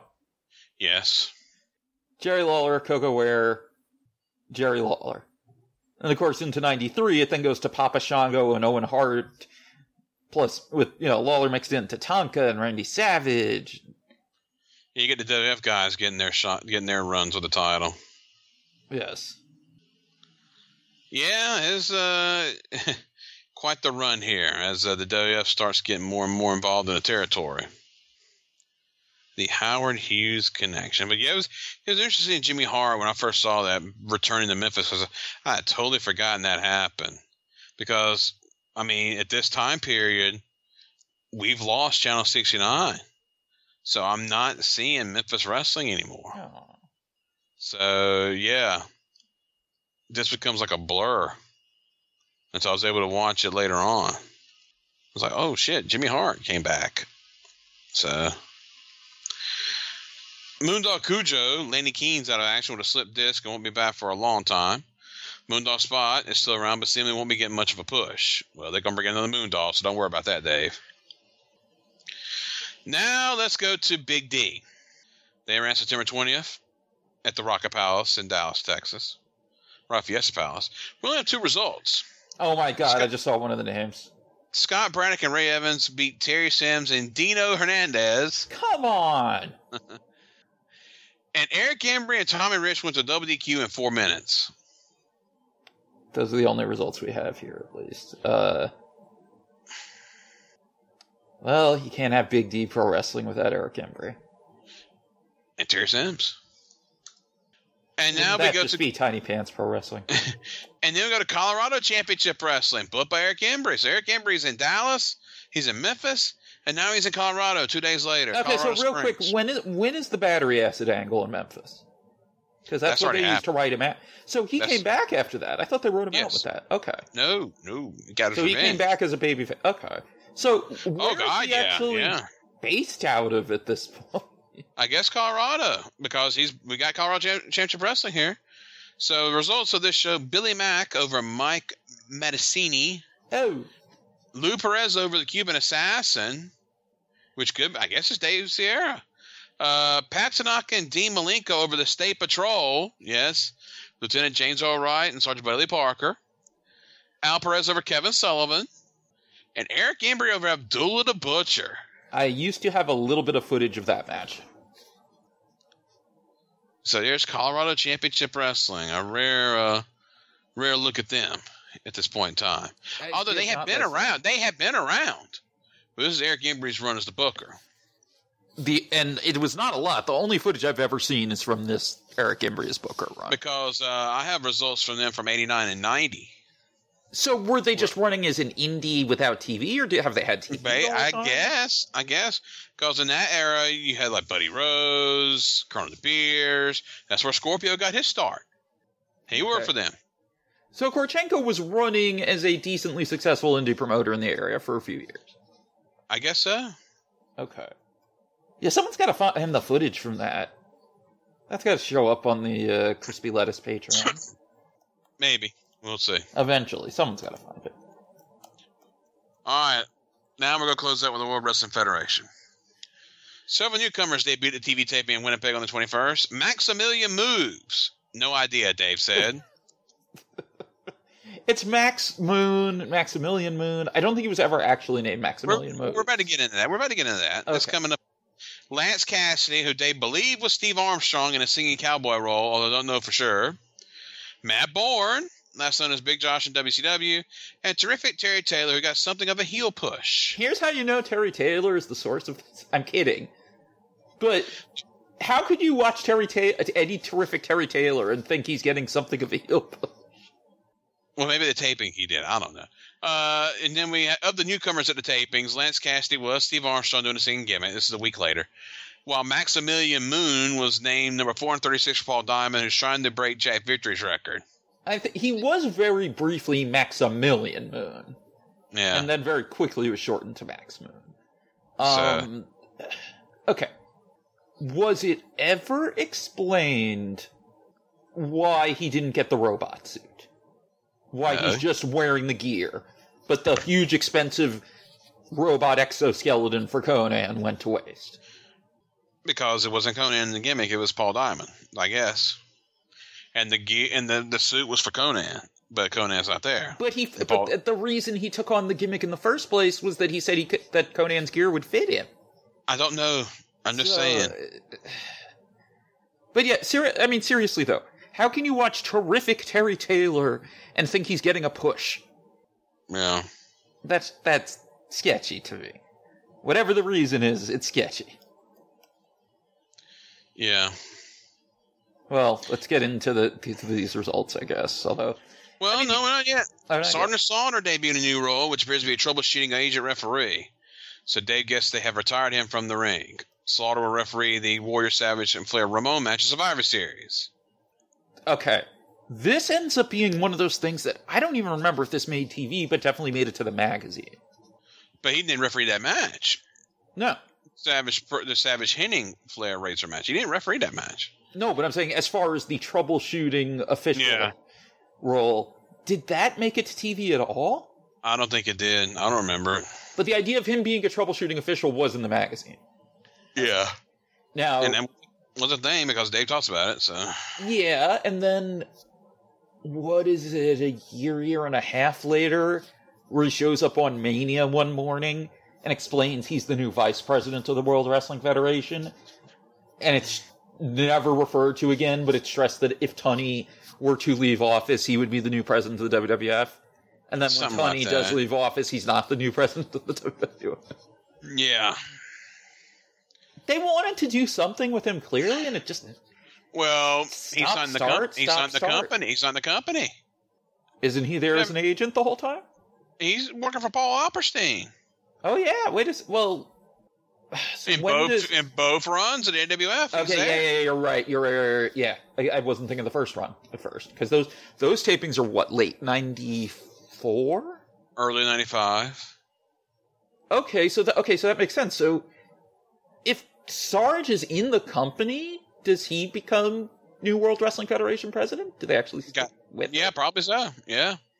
Especially because they clearly had been looking for a role for him like that for so long. And then just give it the gorilla. Yes. So anyway, at the taping, they had a conversation where Undertaker and Nails met, going to from the ring, and Slaughter got in between them. Slaughter also watched most of the matches with camera shots on him wearing a suit. Some of that might have aired, but mainly on primetime, I think. The main angle of the tapings saw Big Boss and regain his nightstick doing running his nails and beating the jobber with a stick. However, later in the card, Nails came up another squash with a nightstick, so now Bossman has 2 and Nails has 1. Maybe they can get a 4th and put 4 poles in the match of Survivor Series with a nightstick on each. Bro, I love it. Now we know where that idea came from. Well, he doesn't even work there yet. Well, he's reading the Observer. They also announced Undertaker vs. Kamala for Survivor Series, so it appears they've dropped the elimination tag format in favor of a straight wrestling card, at least as far as the match is meant to draw an audience. Basically, reaction to reality. They just can't put anything on pay-per-view and have it draw anymore. They have to have singular issues in the money matches. Building a pay-per-view around a gimmick like Survivor and Rumble was fine. Pay-per-view was an automatic big money source, but times have changed. Yeah. All right, so we actually have full results. I'll put here from taping here in Winnipeg on the 21st, just because of the names and stuff. Boss Man over Nails by DQ. Matt Bourne over Bill Jordan. And yes, he's working as Matt Bourne. Barry Horowitz over Brad Holman. Razor over Savage by countout. Warrior over Flair by DQ. This is obviously not the exact order for the WF title. Terry Taylor over Jim Brunzell. Bulldog over Tate Nicely title over Kamala. Earthquake over Ted DiBiase. Beverly Rose with no contest with High Energy. Terry Taylor over Jim Powers. Skinner over Chad Almont. Razor Ramon over Steve May. Max Moon over Jerry Fox. High Energy over Brian Jewell and Ken Johnson. Eric Freedom went to no contest with Nails. That must be Eric Freeze, right? No, there was a guy named Eric Freedom. No, but there was Eric Freeze in Winnipeg, though. That's what I'm saying. It's probably the same guy. Yeah. Lance Cash over Tom Rocky Stone. Kamal over Kevin Kruger. Bret Hart over Bill Jordan. Shawn Michaels over Steve Gillespie. Tatanka over Brian Jewell. Big Boss Man over Barry Horowitz. Bulldog over Tate IC title. That can't be right. Bulldog beat Jim Peterson, not IC title match. Ted DiBiase and Irwin R. Shyster, Money Inc. over Jim Powers and Bob St. Laurent. No, not Mr. St. Laurent. Crush over Ken Johnson. Natural Disasters over Bill Jordan and Tom Stone. Nails with no contest with Scotty Zappa. Undertaker over Jason Helton. Rip Martel over Butch Banks. Great name. And Papa Shango over Victor Reed. Okay, do we want to go over our recognizable job guys yet, or wait till we get through the other taping? Well, we got another taping in Brandon on the 22nd at Keystone Center. Nails over Boss Man. Dave Siegfried over Kamala by DQ. Bret Hart over Barry Horowitz. Bulldog over Tate Nicely title over Kamala by countout. Papa Shango over Chad Almont. Big Boss Man over Jim Peterson. Tatanka over Tom Stone. Bulldog over Red Tyler. Ooh. Oh, I didn't have the thing set up. Whatever. Crush over Matt Bourne. Bret Hart over Razor Ramon. Warrior over Flair by countout. Shawn over Coco. Papa Shango over Boston by countout. Virgil over Louis Piccoli. Bret Hart over Blake Beverly. Max Moon over Rip Martel by DQ. Savage over Shango. Then we got Crush over Scotty Zappa. Shango over Chad Almont. Bushwhackers over Dale Hutchison and Butch Banks. Boss Man over Peterson. Rip Martel over Victor Reeves. Bulldog over Red Tyler again. Jason Phillips and Jim Powers over the Nasty Boys by DQ. Beverly's over Jerry Fox and Eric Freedom. Max Moon over Brooklyn Brawler. Repo Man over Steve May. Nails over Tom Stone. Natural Disasters over Ken Johnson and Victor Reeves. Tatanka over Red Tyler. Kamal over Brian Jewell. Iron G over Bob St. Laurent and Bill Lyons. Money Inc. over Jim Brunzell and Dave Siegfried. Shawn Michaels over Kevin Kruger. And Razor Ramon over Steve Gillespie. Okay, so we have a mix of mainly Twin Cities and Winnipeg indie guys doing jobs.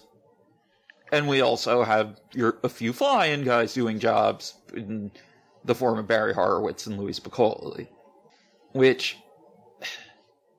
it is interesting that being that they were willing to fly him in, that he doesn't actually get a regular spot. Because other than the guys who were regulars, who actually got that? Like, who else was being flown in to be a reliable job guy in that era? Besides your Barry Horowitzes. There were others. I can't really name them off the top of my head because I had to go and look, but there were others that were guys that were being definitely flown in from their normal spots to do jobs. Okay. George South was working stuff at one point in time that he wouldn't normally be working at in places. Gotcha. Okay. But they were going though. That's the thing. You know, you would get the Mike Jackson crew. They go to fucking Winnipeg in the 80s and do jobs at AWA TV tapings in Winnipeg. Absolutely. But anyway, so as far as your locals and your Minnesota guys here, so Bill Jordan's Bill Jodwin, I believe. See, Chad Almont, in looking that name up, he ends up working for Big D in 93. I knew the name looked familiar, but there you go. Where's Jerry Fox from? I recognize the name. Canadian guy. Brian Jewell's another Winnipeg guy. Yeah. Tom Stone, of course, is from Minnesota. Steve Gillespie's from Winnipeg.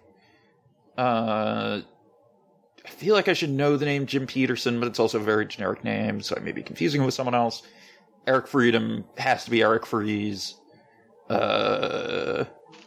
Jason Helton is a Calgary guy, who I guess is working for Tony Condello at the time.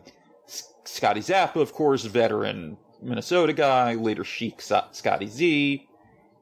And I think that's about it, as far as the at least semi-recognizable job guys here. And because we talked about it before, this has to be the taping where the Doink idea comes from. But there's no Warrior Hawk.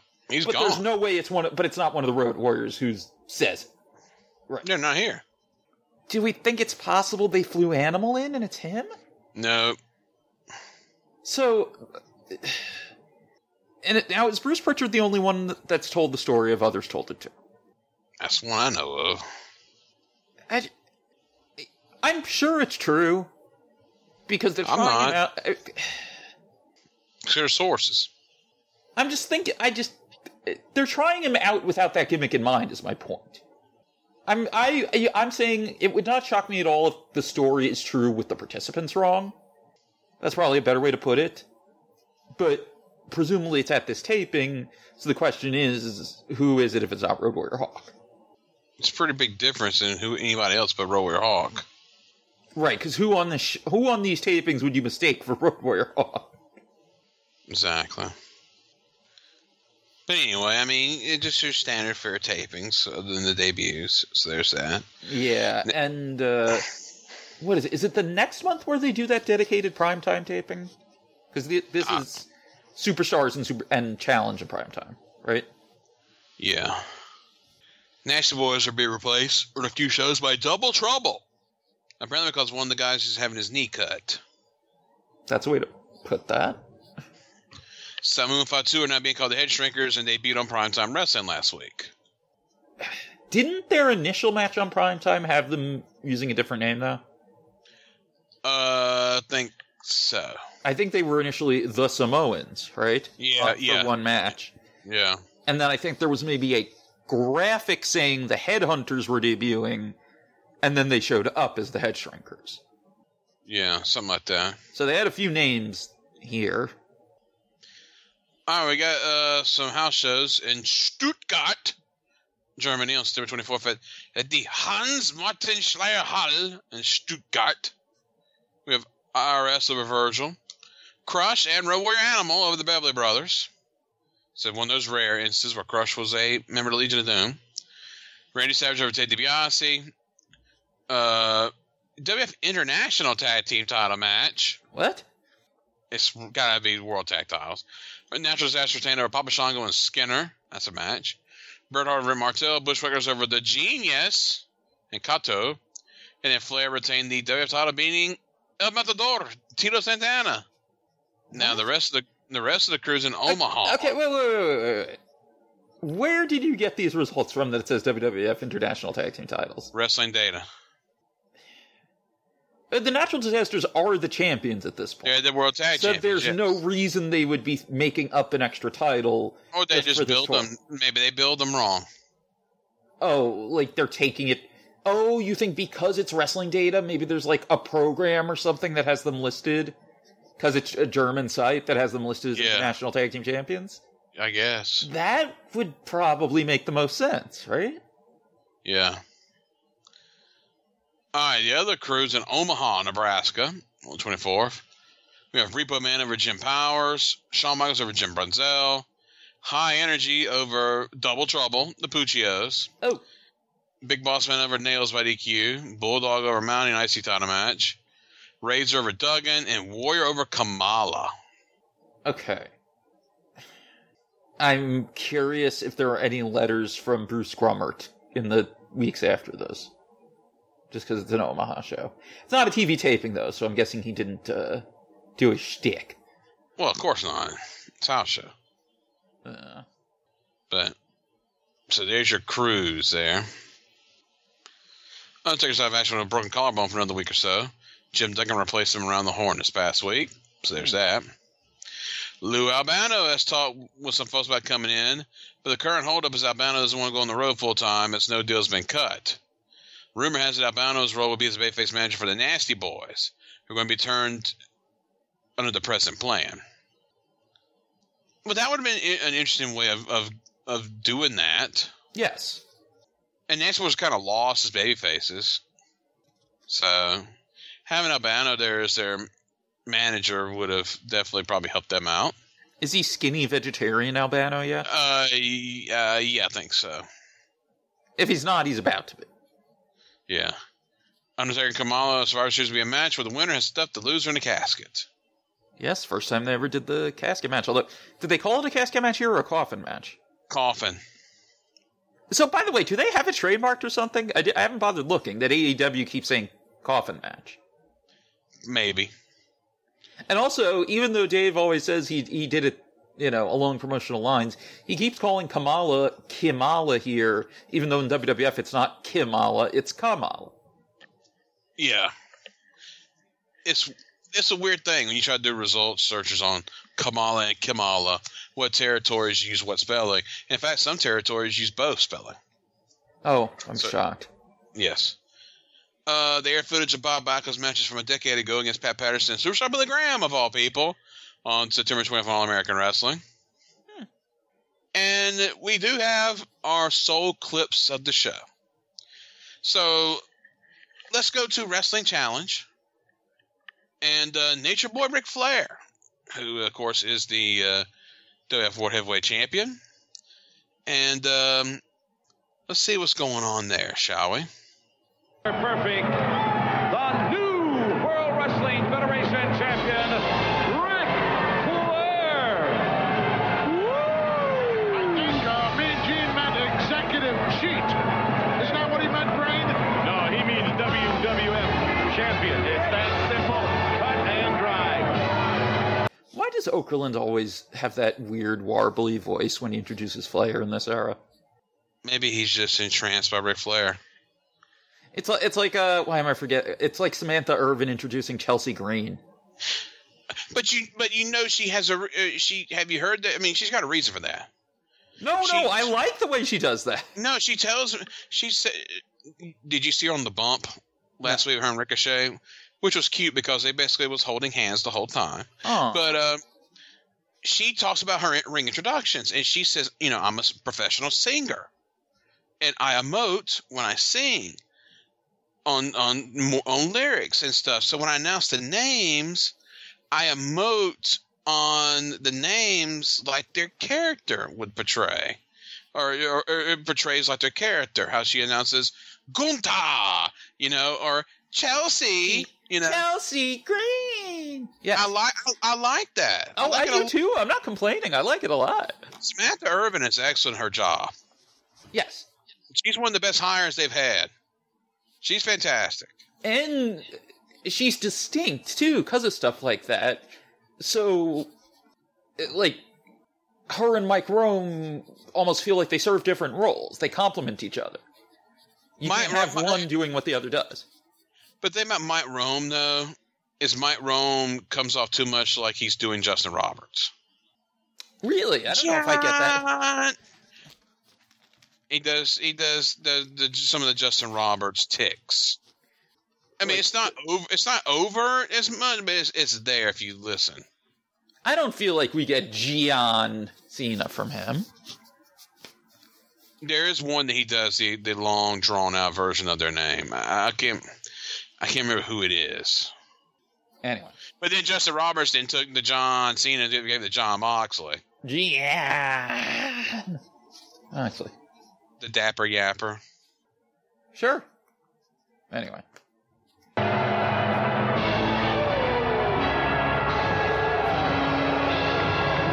City be in the corner of the champion, and that's where he is.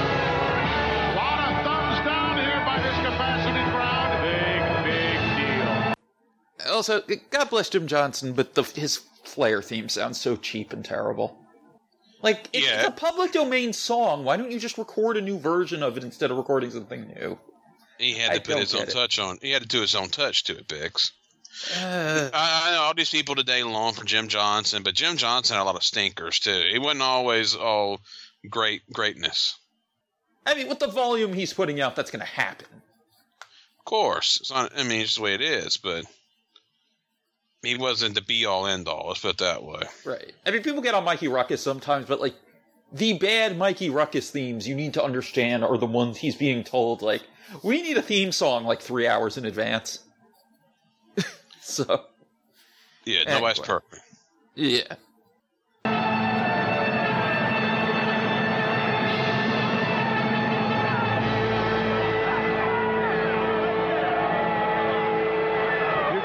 Lady. What do you think they're talking about in London now?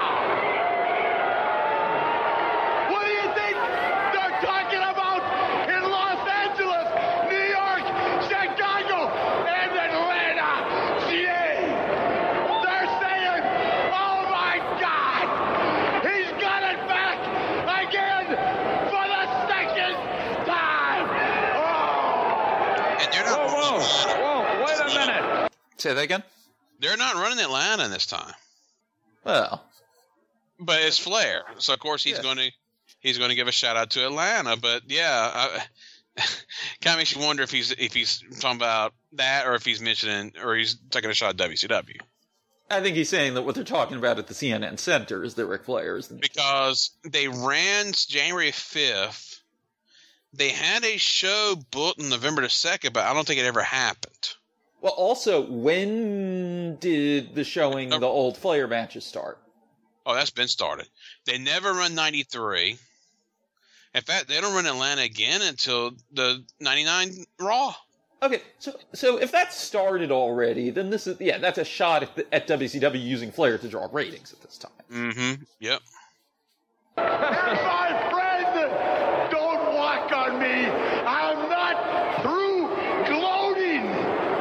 For all of you that thought we were through, these two kiss-stealing, wheeling, dealing, limousine riding, jet-flying, son of a guns on top of the WWF, you were wrong. Wait a minute, I'm going to interrupt right there.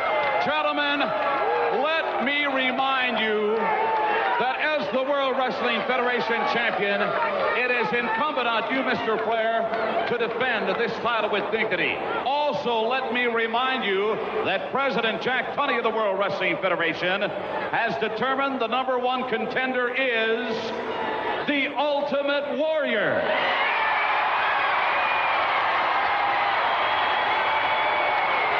Not too happy, is he? That is news to you. By the way, another one for the Vinceism list. Let me remind you.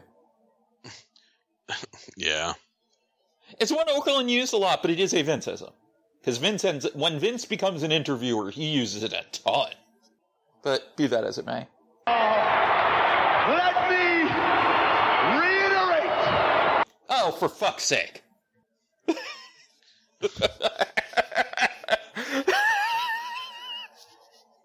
I did not know that was going to happen. I did not watch this clip in advance. But thank you, Rick, for mixing it up at least. One more time. If the Ultimate Warrior in all his infinite wisdom had listened to the Great One, or listened to Mr. Perfect to begin with, he'd be out here running the road. But you know what? Instead of listening to us, he chose to listen to all those little idiotic warriors.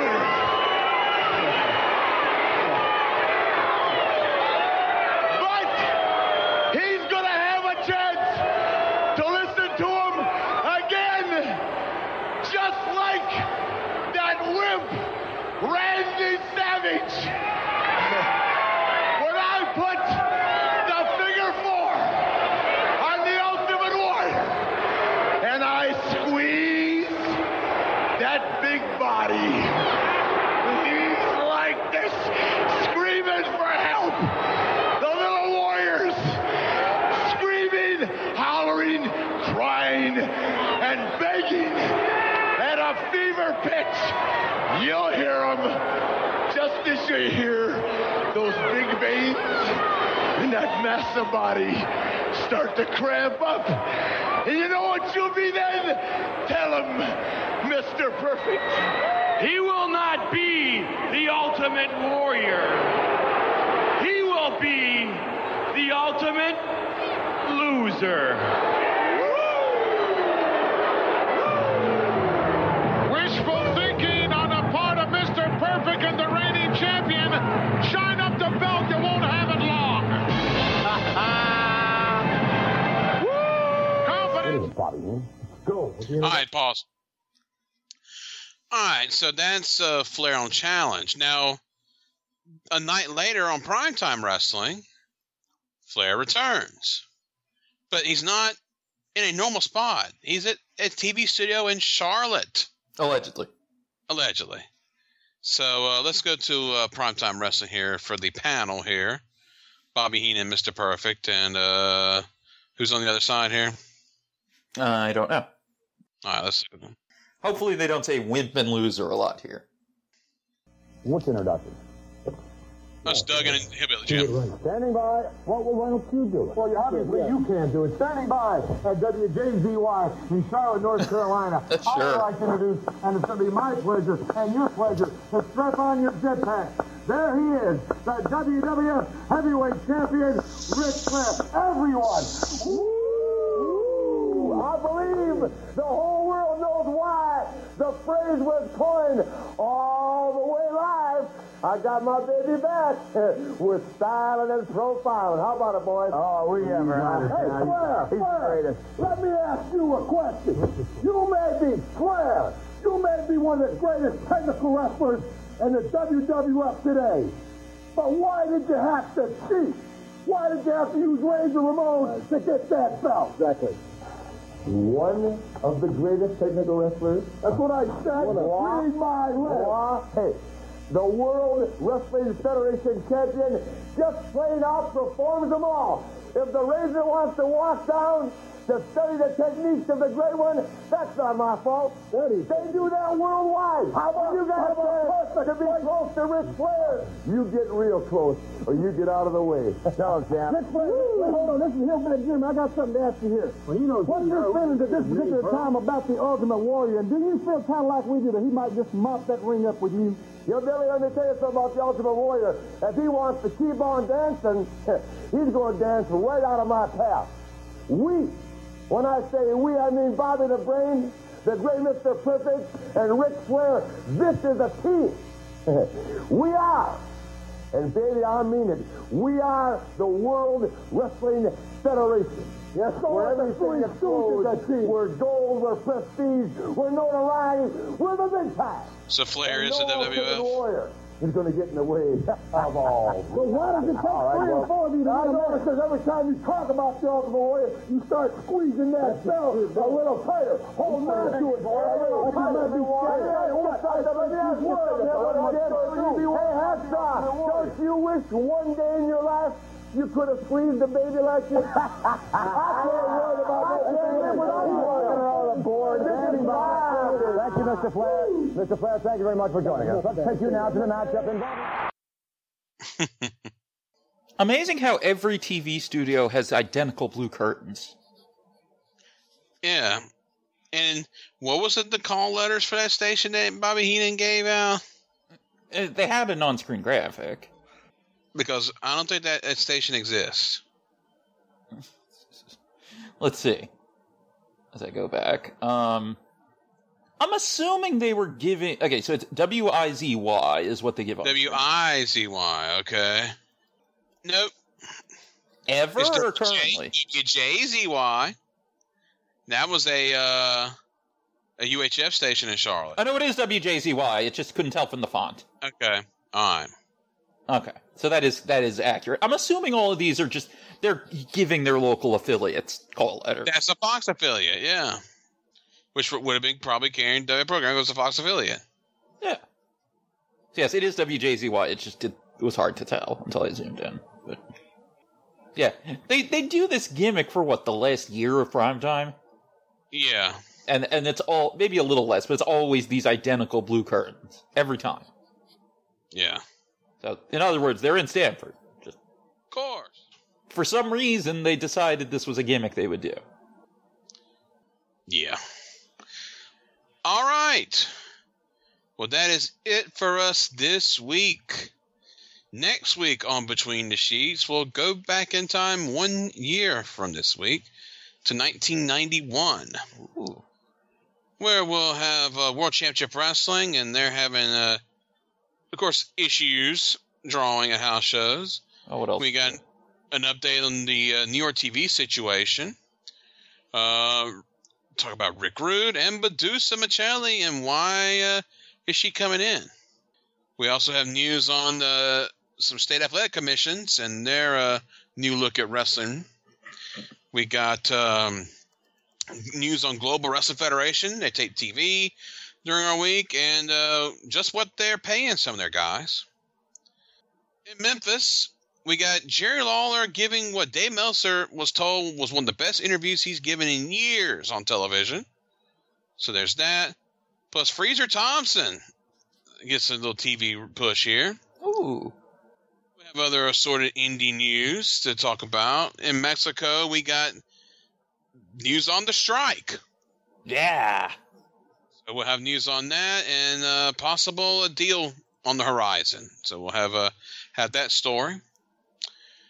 Japan, we got some All Japan stuff, including a note about Misawa and Masafuji coming to the U.S. scouting for talent. And the World Wrestling Federation, we got some clips. Ultimate Warrior in the funeral parlor. We'll have that. Sergeant Slaughter wants his country back. We'll talk about that. We have Steve Planamena talking to Matt Watch about a couple of things. We have TV tapings during our week as well to talk about. And we got news on another pay-per-view at Survivor Series being announced. A mystery pay-per-view, yes. We got news on how Titan Sports is planning to resolve some of their financial problems. And the big story of the week. Suburban Commando comes out, not during our week, but we have build-up for that, including a very candid Hulk Hogan interview with the St. Petersburg Times. All that and more next week on Between the Sheets. Do we have a guest? Tentatively, no. Okay. So, so it should be an interesting show next week. All right, big thanks as always to the Rock of the Show. It's Chris saying so long from the Peach State of Georgia. Free your mind.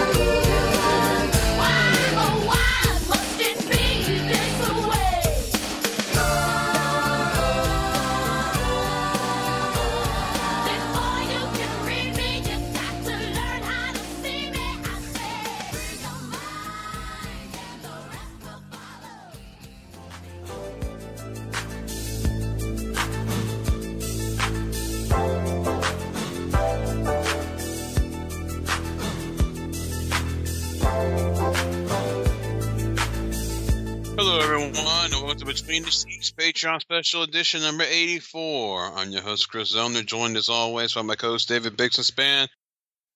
And Bix, this show will close out 7 full years of the Patreon. Hard to believe we come this far. Yeah, I guess so. Like we've talked about before, I don't know why it doesn't feel that way, but it's like, it's always weird to me when we think about how we started the Patreon just a little bit after the first anniversary of the show. It doesn't feel that way. It feels like we've been doing the main show much longer. Yeah, it does. But we are here. Yes. And on that note, we're starting a new little sub-series here, as we're doing a 2-part series on Todd is God, Todd Gordon's autobiography. He wrote with Sean Oliver. And we have a bunch of ECW shows already up in the Patreon. And this is going to be a nice little companion to that, because we're going to have a different point of view. As we'll have Todd Gordon's point of view instead of the Paul Heyman universe point of view here. So it'd be quite the little contrast at times, I'm sure, as we do this. All right, well, let's jump to this. Todd Gordon carrying Ric Flair's bags during Slamboree 94 weekend in Philadelphia. Let's go to the Torch Yearbook. Excerpt from Bruce Mitchell's largest ever 4th annual year-end quiz. Question number 10. Yeah, it's true, Department. What renowned professional wrestling promoter was seen beaming like a schoolgirl as he carried the bags of Dick Flair into the hotel the night before Slamboree in Philadelphia? A. Toots Mondt. B. Jack Pfeffer. C. Phil Zacco. D. Todd Gordon. I should note Bruce put Jack Pfeiffer. Yeah. Well, let's go to Todd's book. Wade Keller was a writer responsible for Pro Wrestling Torch and brightening the senior Heyman's day by printing my glowing report card about their son. When I first asked Eddie to get us into the sheets, Wade is the guy he contacted. Shortly thereafter, Wade and I started talking. He seemed trustworthy, and I respected him based on what I'd seen and heard. Then he did something stupid. I opened an edition of the Torch and was shocked to learn that I was carrying Ric Flair's bags at a WCW show at Philadelphia Civic Center. I called Wade as soon as I read it. Not only did I not carry anyone's bags, I began, but I wasn't even there. Someone I trust saw you. Wade, I'm not lying to you. Bruce Pritchard saw you himself. Bruce Mitchell. You said Bruce Pritchard. Bruce Pritchard. Bruce Mitchell saw you himself. Bruce is another wrestling writer who apparently needed an eye exam. He never met me, so I don't know how he could be so certain he'd seen me. Maybe it was another short, bald Jewish guy. There's more than one in this city, or so I'm told. Yes, there is. I was so angry I never lied to Wade. I always shot straight. For him to say I was lying was a big insult. I might not have answered all his questions in the past, but I never lied to him. That was all I needed to ever speak to that motherfucker again. It bothers me to this day. I would not have gone to the Civic Center whether or not I was asked to carry a bag for someone. Paul always said not to go to other people's shows. It'll sink your credibility as a promoter. I understood that when he said it, and to this day I've never been to a show I wasn't promoting or working on. A month after this debacle, we were doing a show in Philly and got word that Bruce Mitchell was coming. He must have gotten new glasses and ready to watch some wrestling. I was coming to the building with Sandman when we spotted Mitchell. Hack started yelling, "Gordon, carry my bags, Gordon." Can't tell that guy anything. Okay, before we get to the meat of this. Oh, Paul doesn't want him talking to any other promoters, huh? Interesting. He doesn't want him going to anyone else's shows, huh? Yeah. Interesting. That said, what do you make of this? I believe Todd. Yeah, I do too. So what the fuck is Bruce Mitchell talking about? I mean, who did he see? I mean, Bruce was at Slamboree 94? I guess. Did he write about that? I don't know. But do you think he saw someone he thought was Todd Gordon, or do you think he made it up? I don't think he would make that up for nothing. So I don't either, especially 1994, Bruce. I guess maybe he saw somebody, and maybe somebody told him that's who that was. Oh, you think maybe he was like, oh, who's carrying Flair's bags? And someone jokingly said to him, Todd Gordon, and he took it seriously, maybe? It's possible. It doesn't make no sense. That's the weird thing about it. Because, I mean, why lie about something like that, you know? And the thing with Wade is, Wade is being so convinced that that was true without, listening to Todd. That tells you about how Wade felt about Bruce. Yeah, and I just pulled up the Slamboree issue. You know how they have the pay-per-view roundtable? Yeah. Oh, no, wait, wait a second. This says 1999. Oh, no, it is the right one. There's just a typo or an OCR issue or something that turned into 1999. So, here's Bruce's pay-per-view review, which, by the way, he gave this show of all shows a 3 out of 10. This show had too many holes in it, a lot of shoddy decision-making on many levels. I don't know why I didn't think to put this in the notes, but whatever. The job of management, despite turmoil backstage, is to make things look smooth, make sure things make sense. That wasn't accomplished. The following is my laundry list of complaints. Barry Windham's return was not well thought out, and he looked horrible. Flair vs. Windham was better than I expected, but it didn't look like Barry cared. Tully Blanchard was not used well. For instance, why didn't Arn Anderson accompany him? Terry Funk's patronizing of quote-unquote hardcore fans is getting nauseating. Is he running for office or trying to wrestle? The award ceremony was too long. Since when is the Assassin one of the all-time greats? And why is your number one heel being honored? Who's the number one heel at the time? Who's he calling the number one heel that was inducted into the Hall of Fame in 94? Was it Harley? I guess so, yeah. As the top heel's manager, I guess or one of the top heel's manager, I guess. Yeah. Zbyszko's going to get a push. Why didn't they play to his strength and give him an interview? Hurts Vader to have him do so many jobs. By their logic, Sting should have wrestled Rude. It was good to see Cactus not actually risk his life. Okay, so that does not sound like someone who's at the show. No. Not in the slightest. No. So what's the story? Is it possible it's someone other than Bruce? And maybe someone else told Bruce and then told Wade, and it's just lost in his memory a little, maybe? It pissed Todd Gordon off, obviously. Yeah, it's stuck in his head, so I don't know. It doesn't seem like it's that kind of thing. I'm curious, I'm curious what the next Bruce column is after this, too. Because, what... That's really weird. Well, also, we need to keep in mind then, this first ran in the quiz, this is 7-8 months later, in the first place, that this is even becoming a thing, Yeah. It's possible that Bruce told Wade at the time, too, but it's very strange. I'm sorry, but, any time... if we're going by Todd remembering this right, because it seems like he's being fairly honest, every newsletter writer in that era, if they were at the show, they made it clear. Right? Can you think of any time there is a newsletter writer attending a show and reviewing it, where it is not made clear in their review that they're at the show? Well, Dave had some of those. That's Dave.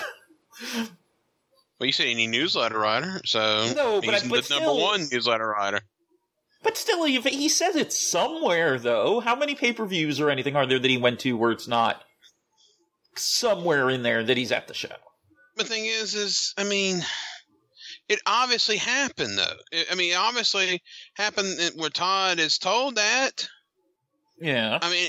Where he calls Wade up and pissed off about it. I'd be curious what Wade would say now, but I don't know if Wade would want to say anything about anything involving Bruce these days. Yeah, Wade probably don't remember. He might. I don't know. But obviously Todd did. Well, yeah. Wouldn't you? But maybe it's a story that got out there and it got attributed that Bruce was the one that saw it, but Bruce was told about it. I don't know. That's the only other thing I can think of. Well, I don't know. But interesting little aside there, regardless. To hear this entire show, support Between the Sheets on Patreon for just $5 per month. Go to patreon.com/betweenthesheets.